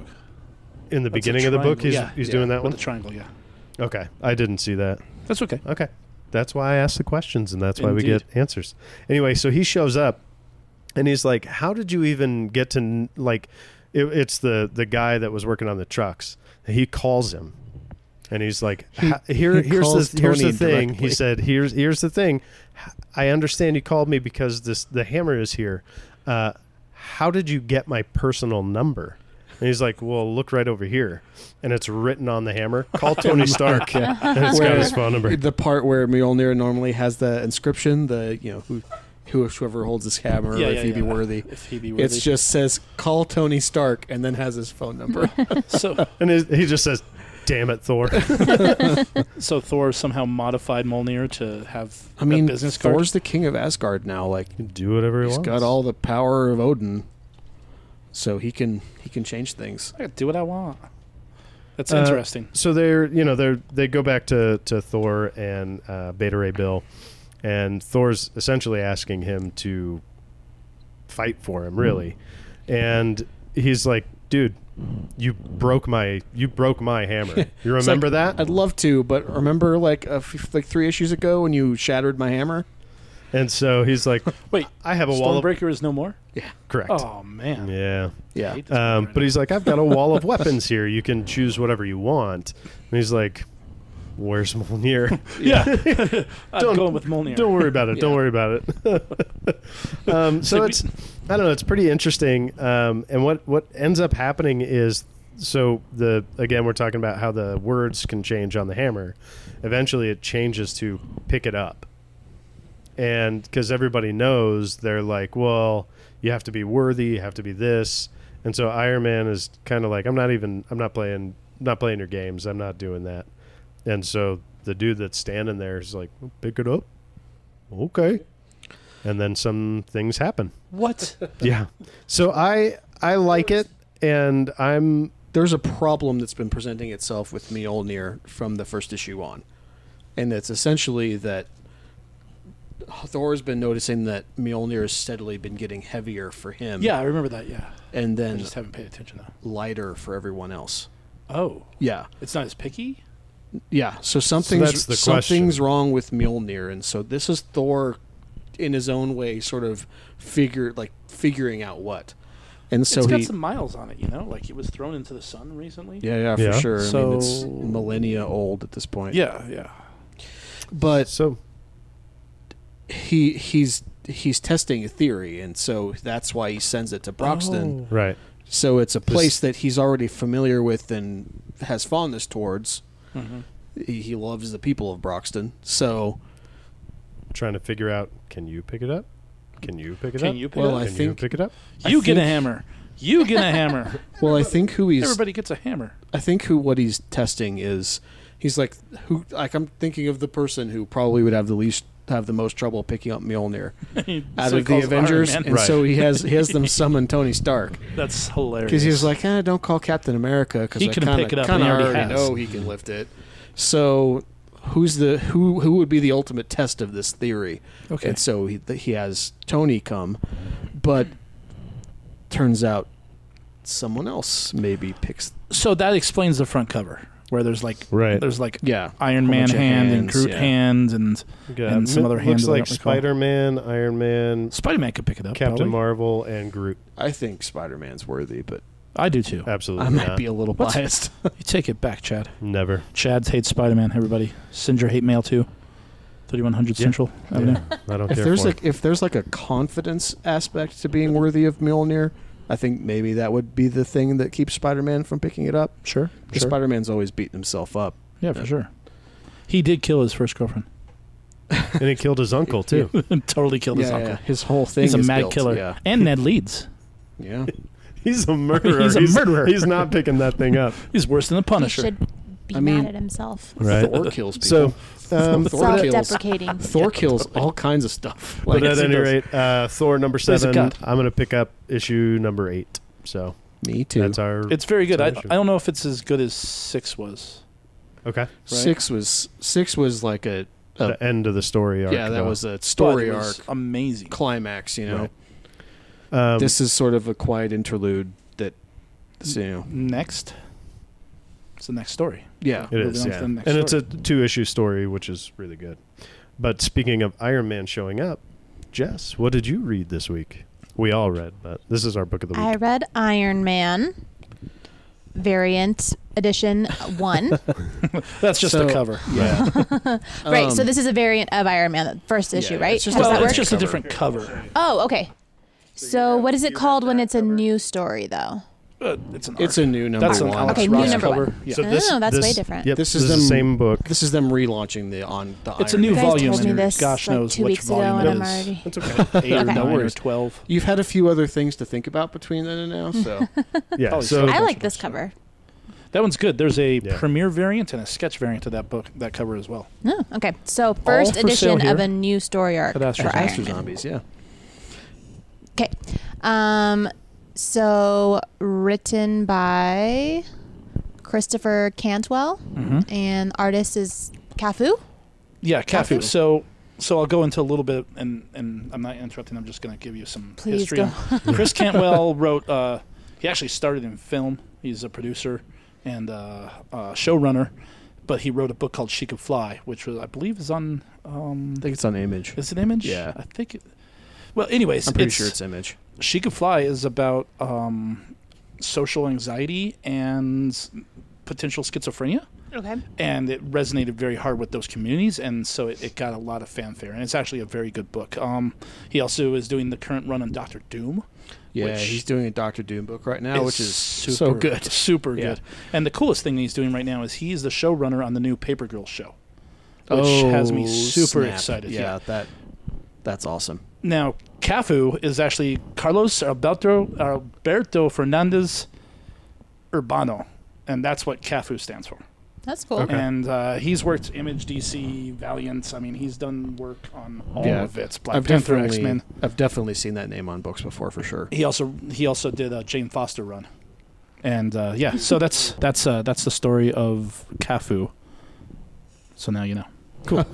So now we know that's because my first thought when I see something like that, it usually means like it's like a team that works together, and so it'll be like I tend to do all the pencils, and then the other person on the team does all the inks and colors, and so they'll publish under a pseudonym that may be like some combination of their two names or something. Okay. That's what I thought at first. So I thought it was actually interesting news to me. Yeah, totally. And I thought it was interesting that they would go by Cafu, and so at first I was like, "Is this a group like you said?" Yeah.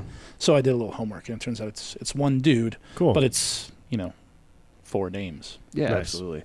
But Cool. I liked this. Was my favorite art so far Okay. Yeah. for me. I liked. It's very good. It almost felt 3D in a way. I don't know, just very realistic. I liked the color palettes and the shading a lot, and I really liked the story. So Tell us a little bit about the story. yeah, so it looks like Tony's kind of having a little bit of a existential crisis. Okay. Absolutely. Yeah. When it comes to just his whole existence, and yeah, so it just seems like he's which is funny we're talking about selling out at the beginning of this, because I did not do that on purpose. But, living with the identity he has as being a very wealthy person who's also a superhero, and having a lot of the criticism sent his way. Very publicly a superhero, too. Totally, yeah. Which is kind of uncommon for a lot of superheroes. They have secret identities, and that's the trope that went with superheroes for decades in real life. Yeah. So I liked that. I resonated with that a little bit, just in terms of trying to please everyone and also be responsible for. Keep in mind, he's also a warmonger. I mean, his father and then him consequently made all their money selling weapons. So that's something that people just don't appreciate. Totally. Yeah. So obviously he's kind of going through a existential and maybe midlife crisis. This takes place after Iron Man 2020 thing. Yeah. So this is him having dealt with the fact that he's a robot. Yeah, he died, and the way he brought himself back is he uploaded his consciousness into a sort of a new constructed body. So that's like what Tony's been dealing with on an inner level, like for the last couple of years worth of comics. And so it makes sense that Tony's sort of at an impasse right now where he doesn't really know who he is right now. Sure. Is he a robot?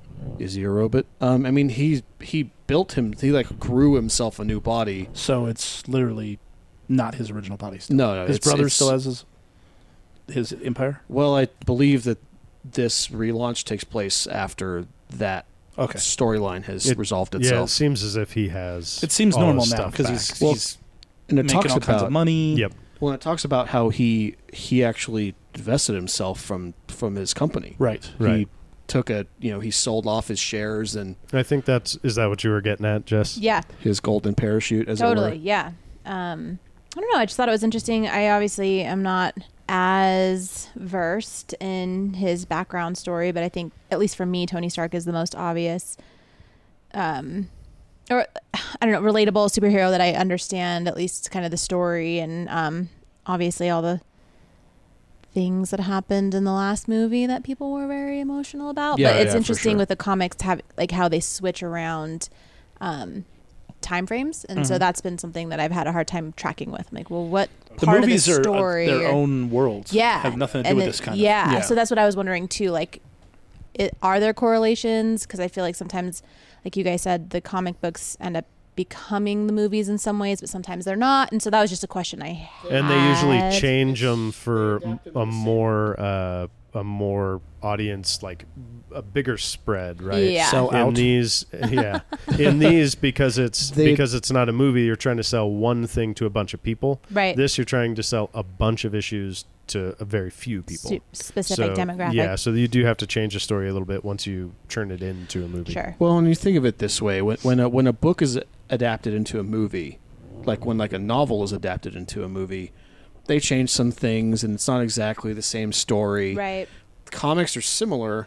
That they're except comics are this periodical that have been in constant publication for decades and decades. So they're sort of condensing that story into a movie, and then that's how they adapt comics into movies, is saying, okay, what parts of this character's history are like this super important, like we can't leave this part out, and how it's picking those bits and making a movie out of that. There's some that you have to leave in for fan service for fans of the comic book. Otherwise, it'd be like Venom. Sure. A lot of people, and my biggest complaint about Venom the movie is that there's no Spider-Man, and his whole origin revolves around Spider-Man. Right. So it's weird for him to not even mention Spider-Man and have nothing to do with it. Yeah. That's egregious. That's something that's a lot of the MCU specifically is like, well, we can't do something like that. So they henpick specific plot points and then kind of fabricate other things to make it all work. Okay. So then how are you able to, like, I'm just curious, as people who are loyal to the comics but then see the movies, like, are you able to compartmentalize all At of those first, things? no. Like, that's So a question I have. Comic book fans, I feel like, have had to have this sort of conversation with themselves over the last 20 or so years. Yeah. Because as a fan of a thing, you want to see the version of that thing that you like the most.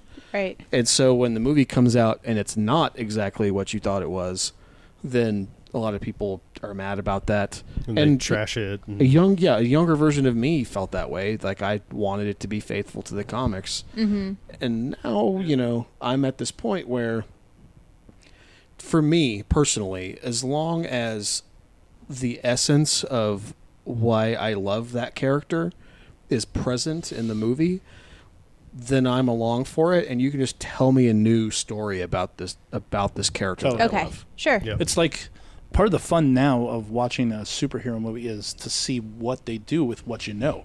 Yeah. The Spider-Man one with Sam Raimi and Tobey Maguire, and X-Men #1, Bryan Singer. Those movies are way different than their source material. Okay. But it was those movies that kind of helped me realize that there's nothing I can do about it, obviously. Right. And why let this movie be spoiled? Let it happen. Yeah, Because, yeah. Because it's going to happen. And so it's been fun to see what they do with these characters. Yeah, and Since it's that. to see like you're talking about. If you want to see exactly what's on the page up on the screen, why? You already know that story. Yeah, So you for can me- you can just read it. Right. For Yeah. me, change it. I want to see something new, and I want to see it in a spectacle fashion on the screen. Sure. Absolutely. So as long as it respects integrity is still there, respects yeah. the reason that you love that character in the first Right. place. If you're changing the whole like personality of the character, then that's It's like trying to Yeah. release a beer that you made with grapes. No, sir, That's you called made a a wine. wine. Well, it's beer though. Like, yeah, but I put Call beer it on a the grape label. beer. right. And so that does happen sometimes. Yeah, Cool. yeah. It's I was fun just to curious see about that because I obviously No, kind of heard please. people talking about the most recent Infinity Avengers War? movie. Yeah. Or And, Endgame. Oh, Endgame. And having very specific feelings about that. And then I was It's like, well, so where's the different, timeline though. I mean, between that and this? And I actually have an issue with the people that are being like that, and I'm sorry. Me too. But, I mean, These actors, Let it they're, go. This they're is the fun. actors. They're going to age. They're going to age out of their roles. They Yeah. have to change. They have to kill people off. They have to move on. Well, So- and that's fair. you can do a different thing with something like a movie universe, or even like with Elseworlds in comic books. You can do a thing where that you can't do in ongoing superhero books, where things actually have consequences Right, and there right. are real stakes. Because at the end of an arc of an Iron Man book, you're pretty sure that Iron Man's gonna win. right.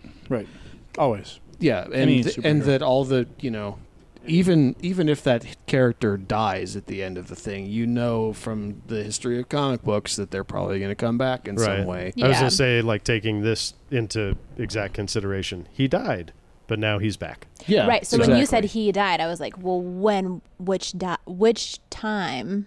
Because I've heard about a few times, but they're in different mediums. to so my knowledge, in comics, Tony's only died once. And it's the Okay. most recent one, right? Yeah, Yeah. And it- He's died and been resurrected, like, in panel, okay. where he's, like, the Yeah. wounds were so significant that he died and they had to resurrect him. But I don't think he's died for time on end. Like Wolverine, Superman, those guys have been dead. Yeah. And away from comics for years. Captain Marvel, the original Captain Marvel, is still dead to this day. Crazy. yeah, and that's one that I don't think they'll ever bring They back. better not, man. That would suck. Well, they've got another reason for that. Anyway, Yeah. Tony it seems like he's just kind of off the rails a little bit, racing some people down the streets, buying expensive cars. He has this party, which I was a little confused about at first, but then you find out later why he has everyone at the party, which I Which is don't want to spoil, great. which I thought was amazing. That's what really That's hooked so me. I was cool. like, that's if I had money like that, I'd do that kind yeah. of shit. So I don't want to spoil that, but I thought that was awesome. Especially because I was like, well, why does he have this fancy party right now? Okay. Did you notice one of the things I actually liked about the bunny shoes? slippers? Yep. Yes, I thought that was so I great. wrote that down too. Yeah, I loved that. So good. Which is when I kind of got the sense that the party wasn't what it looked like on the surface. Gotcha. Yeah. This scene reminded me of Iron Man 3, like so much. I had a hard time taking myself away from that because, I mean, it goes down. The guy tries to come talk to him. There's a whole bunch of people Iron Man kind of doesn't care about. Yeah. He blows Then a him girl off. shows up and Yeah. he blows that guy off. And then maybe or maybe not, he's a bad guy. We'll find out. right? Interesting. Well, and you kind of understand why Tony blows him off. I am doing the horns because Alex Ross's design for the new costume, which is actually a harking to the original. Yeah, it looks really cool. Well, I guess it would be It- Mark II. is it not the original, like the Mark II? Yeah, this would Isn't be that Mark what II. he was saying? Yeah. That he pulled it out of the Right. locker, Right, because like, he's showing her. And I just think that I can't even believe that this is drawn. right. It looks like digitally created. I don't know. I just think Well, it's it really kind of is actually. Is it Yeah, okay? it's How does- digital art. Yeah, This specific page is a very famous cover of what issue? Iron Man number, I 3 or forget. 4 or something. I don't know. Okay. It's Yeah, one of the. it's- It's I Well, forget actually, which one, but number 1 is very similar, except it doesn't have the panels on the side, and he's just kind of like there is an there's- issue where yeah, it there's has a it cover just like that that. has Okay. him like putting on the gloves. the Yeah. the whole Yeah. dressing And it's in the montage. Yeah, You it's got in the Eye of the Tiger maybe playing in the background. 50s, 80s, Yeah, Mm-hmm. it's really early. but it's a famous cover, so that's Okay. what they're So, harkening back to. is In the front that. of the book, it says Iron Man suit design Alex Ross. Right. So I think that there's some difference or something that Alex Ross did with it. Yeah, and I do want to talk about it's- the cover. As It well. Oh, looks yeah, it like a does say slightly Iron modernized Man. version of that Right, Mark right, II. and that's Yeah. what I got from Yeah. it. It Yeah. looks like Mark II. It's got the energy circles at the top of the boots and then the elbows of the joints. Super cool. So Yeah. were you guys confused about his AI in this? It seems like the AI It's not he's working dealing right with or is like something. not quite working yet. Right. Yeah, Yeah. It's, Yeah. it's curious. So is the AI? Where is that denote? I have a feeling I know what that is. but It's- is it the yellow It's or is yeah. it the? You Well, know- they No. actually did do different color blurbs for you in this comic book. Where you remember the first week you were Yeah. asked- When I was like, I felt like that. I was like, wait, that's something. Clayton Cowles or whoever lettered this was like, I'm gonna do this for Jess. for Jess. I This is for appreciate Jess. This is that. for my homie Jess. I forget where it is exactly. Yeah, I to felt tell like I the saw that difference, too, but- where he's like talking to himself. At first he's talking to himself, but then it's- he's narrating it through the Yeah, no, but the I was able AI. to follow that though. And which then the was, guy he's fighting at the very beginning is like, "Who are you even talking to?" Yeah, as yeah, he's yeah. throwing him through Mhm. space, which is Mhm. hilarious. Yeah. I love the So front that's cover. I thought that was funny that they used a Herald of Galactus as like Somebody he's just the throwaway villain mutilating. that he's fighting Yeah. away at the beginning. So the Alex Ross cover I love because it's Alex Ross, and Alex Ross has been using some heavy toned acrylics lately. I don't know if he uses oils or acrylics, but usually you love- get that color. I think the covers he's been putting out lately are just All of them. beautiful. Like So good. They're so This good. one's a wraparound, but the very front cover, it looks like Ultraman style fighting. Like Yeah. if you look at the way a poster for Ultraman would look, or like a splash page in an Ultraman book, that's how I think it would look. And so I was super excited to see that kind of like Japanese style. Here's a cover and a weird rogues gallery of robots that he's fighting in like a weird way. I don't know. I thought it was really cool. There's a lot of things about this book that I liked. Yeah. And then so there is. It looks like a blast from the past, which I don't know if that's a spoiler or not. I mean, we could appears- talk about it. It's Hellcat. Okay. You know, here's something weird about Hellcat. You're They talking about call it Hellcat? vintage. No. You're talking about the guy. Oh, that's the unicorn. The unicorn. Oh yeah, it's Yeah, like yeah. an old Unicorn's school got a Iron sordid Man past. villain. Yeah. Just He's because been he calls 4 them different vintage, dudes. and it's. I just wasn't sure. Yeah, because It doesn't make that's one of the older villains. That's like when the names were like, what are we going to call him? I don't Yeah, know. Put a unicorn. unicorn He on doesn't his even- shirt and call him the unicorn. He doesn't even have. 1964. He should have some sort of like rainbow. Tales of Suspense. something So he going shoots on. a laser out of his forehead. That's okay. why He has other unicorn. things going on. That thing that's on his head does all kinds of stuff. It Right. makes him more powerful, makes him like faster, but it also shoots an energy beam out of the circle. That's why he's called the unicorn. He's actually an insane person, and there's been several versions, and he always gets manipulated. He's one of those like a Sandman where he had a good idea, it was for the right reasons, he did it the wrong Yeah, way. he's one of those always a bridesmaid, never a bride kind of villains. Yeah. Right, exactly. So technically he was gone for a while. And the way that he's talking about him in this book makes me think that it's the original unicorn, whose name I don't remember. Okay.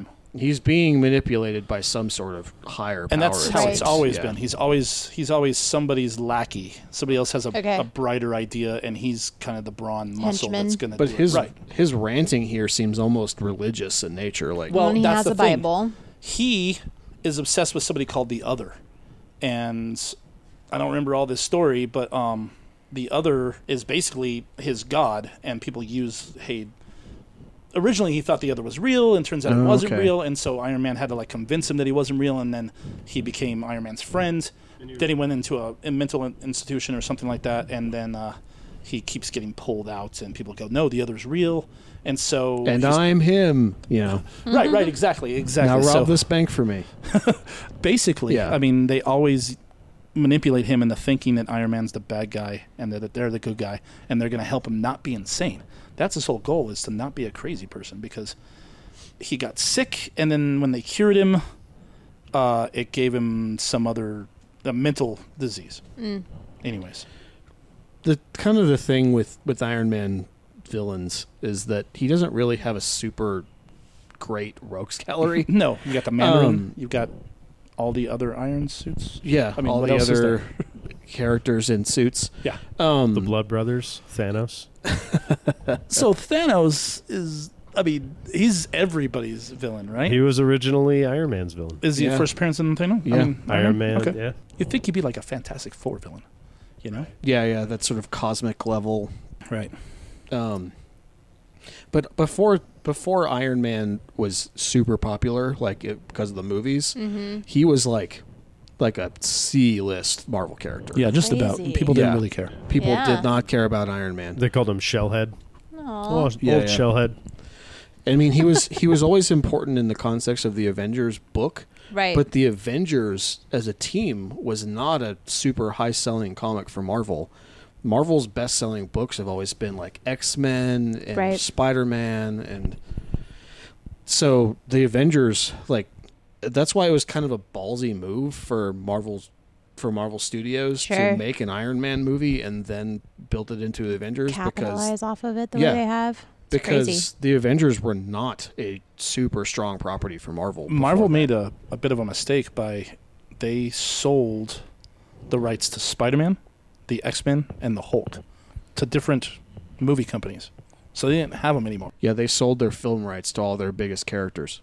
So as somebody who's like, this is like the third comic that we've had you read, Yes. do you feel like because you had the history with Iron Man, like through the movies and everything, that you definitely had a way into this book to Totally. so Yeah. yeah. But I will also be honest. Like, I saw the first Avengers movie and maybe one other Iron Man, and that's it. Oh, So really? I do not have, like, even reading this, I did not have the same background as Gotcha. I could have had. But I liked it. I mean, I just felt I like it. I liked this one a lot. Awesome. I think just being familiar with the character, even as a household name, was more approachable for sure. Yeah, absolutely. I did like the art. I thought it was there are digital. Yeah, so a lot of artists who work in comics now do their art digitally. Okay. You know, they draw on a Microsoft Surface or something. and Yeah, I like it though. It doesn't feel. It still feels. Coloring has been digital. Like colors in comics have been digital since like the late 90s. Crazy. Like it's, yeah. Early 90s even. Yeah. Okay, I remember it did I not would have first never start then. thought that, which is weird. cool. I mean, I don't think digital coloring in comic books looked good till like the early 2000s. potentially it looked And- different. It didn't Even look now, natural. you can find books that you're like, ooh, that didn't come out very Well, once they switched to the glossy paper instead of newsprint, I feel like that's what really like took the medium forward because it gave them a lot more options. Yeah. for sure. I liked this though. I Cool. really did.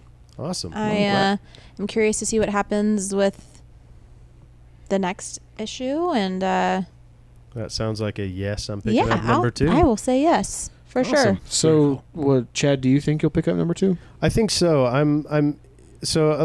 Some of the notes that I took is Janet's cameo was a little weird. Like, I know they were dating and everything, but they were just all like, "Hey, this is where their relationship is now. See ya." Yeah. Like, just I It don't seems know. like kind of like almost teenagery to me, but I felt Right. like it was almost intentional because he's like such a mess. Like it felt like it was like I don't know. It was like quirky in a way that I was like, oh, he's a mess. Like that's how he just broke up with that girlfriend. You know, I don't know. I She's like, I thought it I've was- moved on. He's like, okay, yeah, I get it. right on. yeah.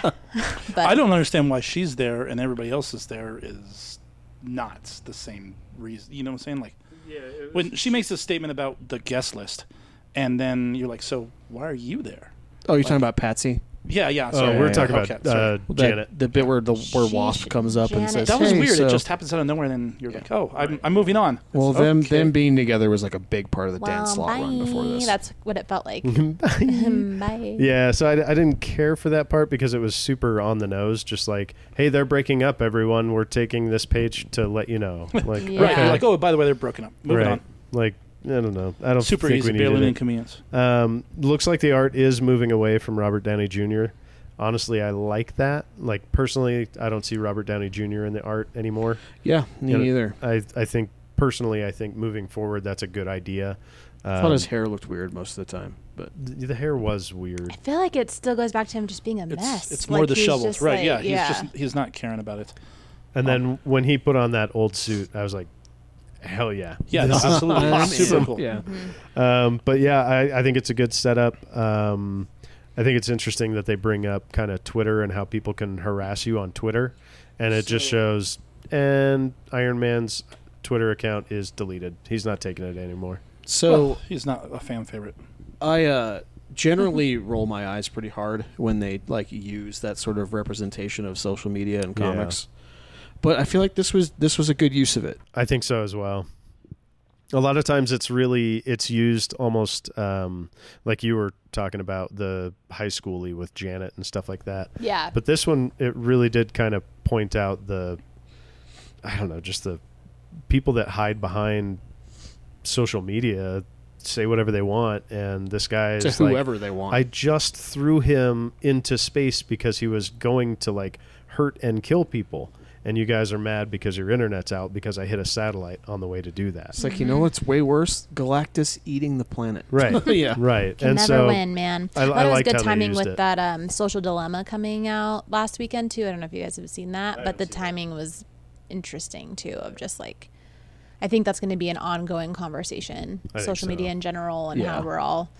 But I am definitely on for number 2. I'm Yeah. staying, yeah. Me too. I wasn't super like I enjoyed the last run on Iron Man to a point, and then it kind of got to a plot point where I'm like, see, Dan Slott, you kind of already did this sort of same thing with Spider-Man in a way, so I kind of bailed after that point. And I think this is me jumping back on Iron Man books is this one because I really liked this, and I'm finding out that I'm a Christopher Cantwell fan, so Right. happy.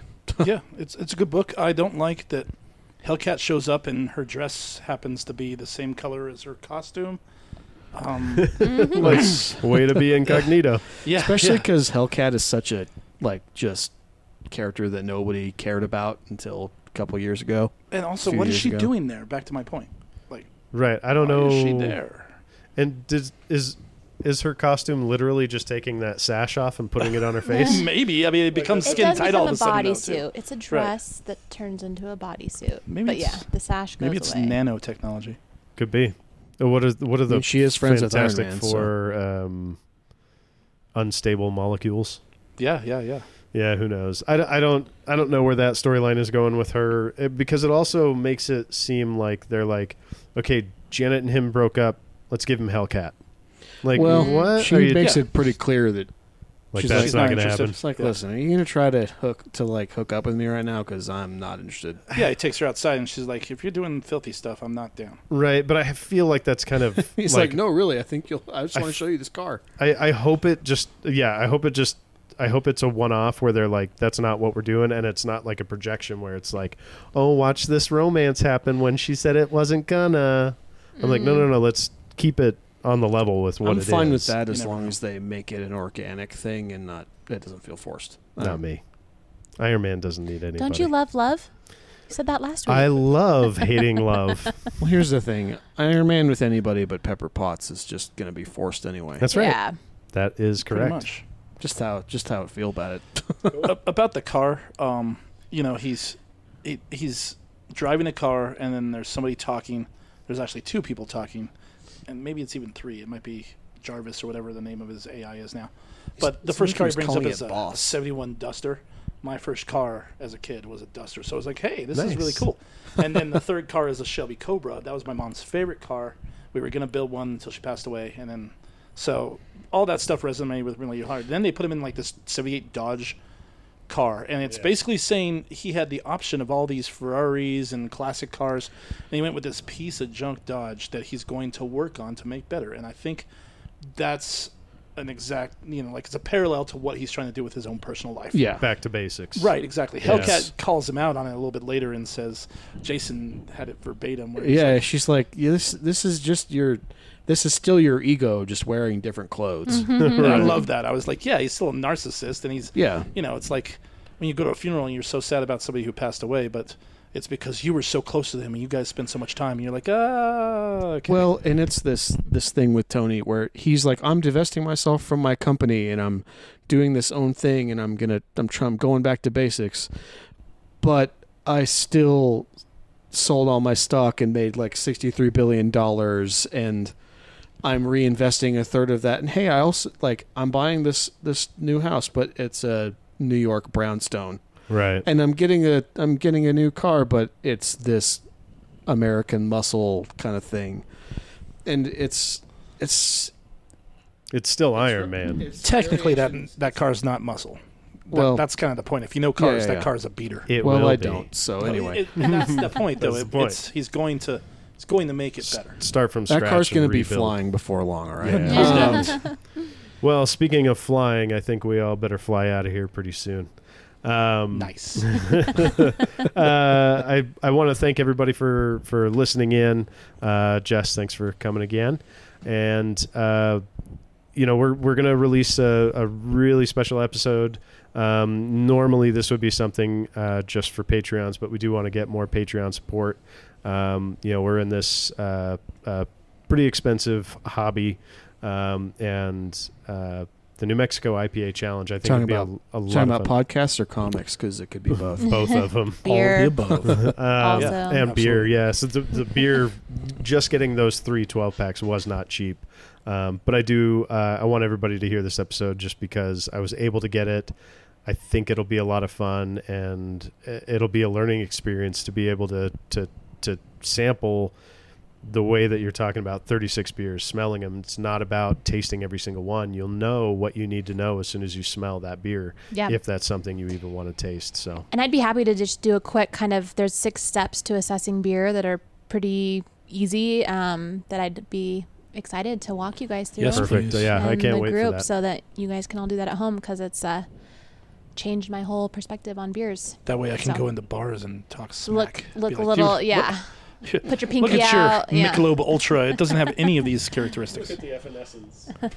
So yeah, stay tuned for that one. Should be out real soon, and we really appreciate you guys. Thanks for listening.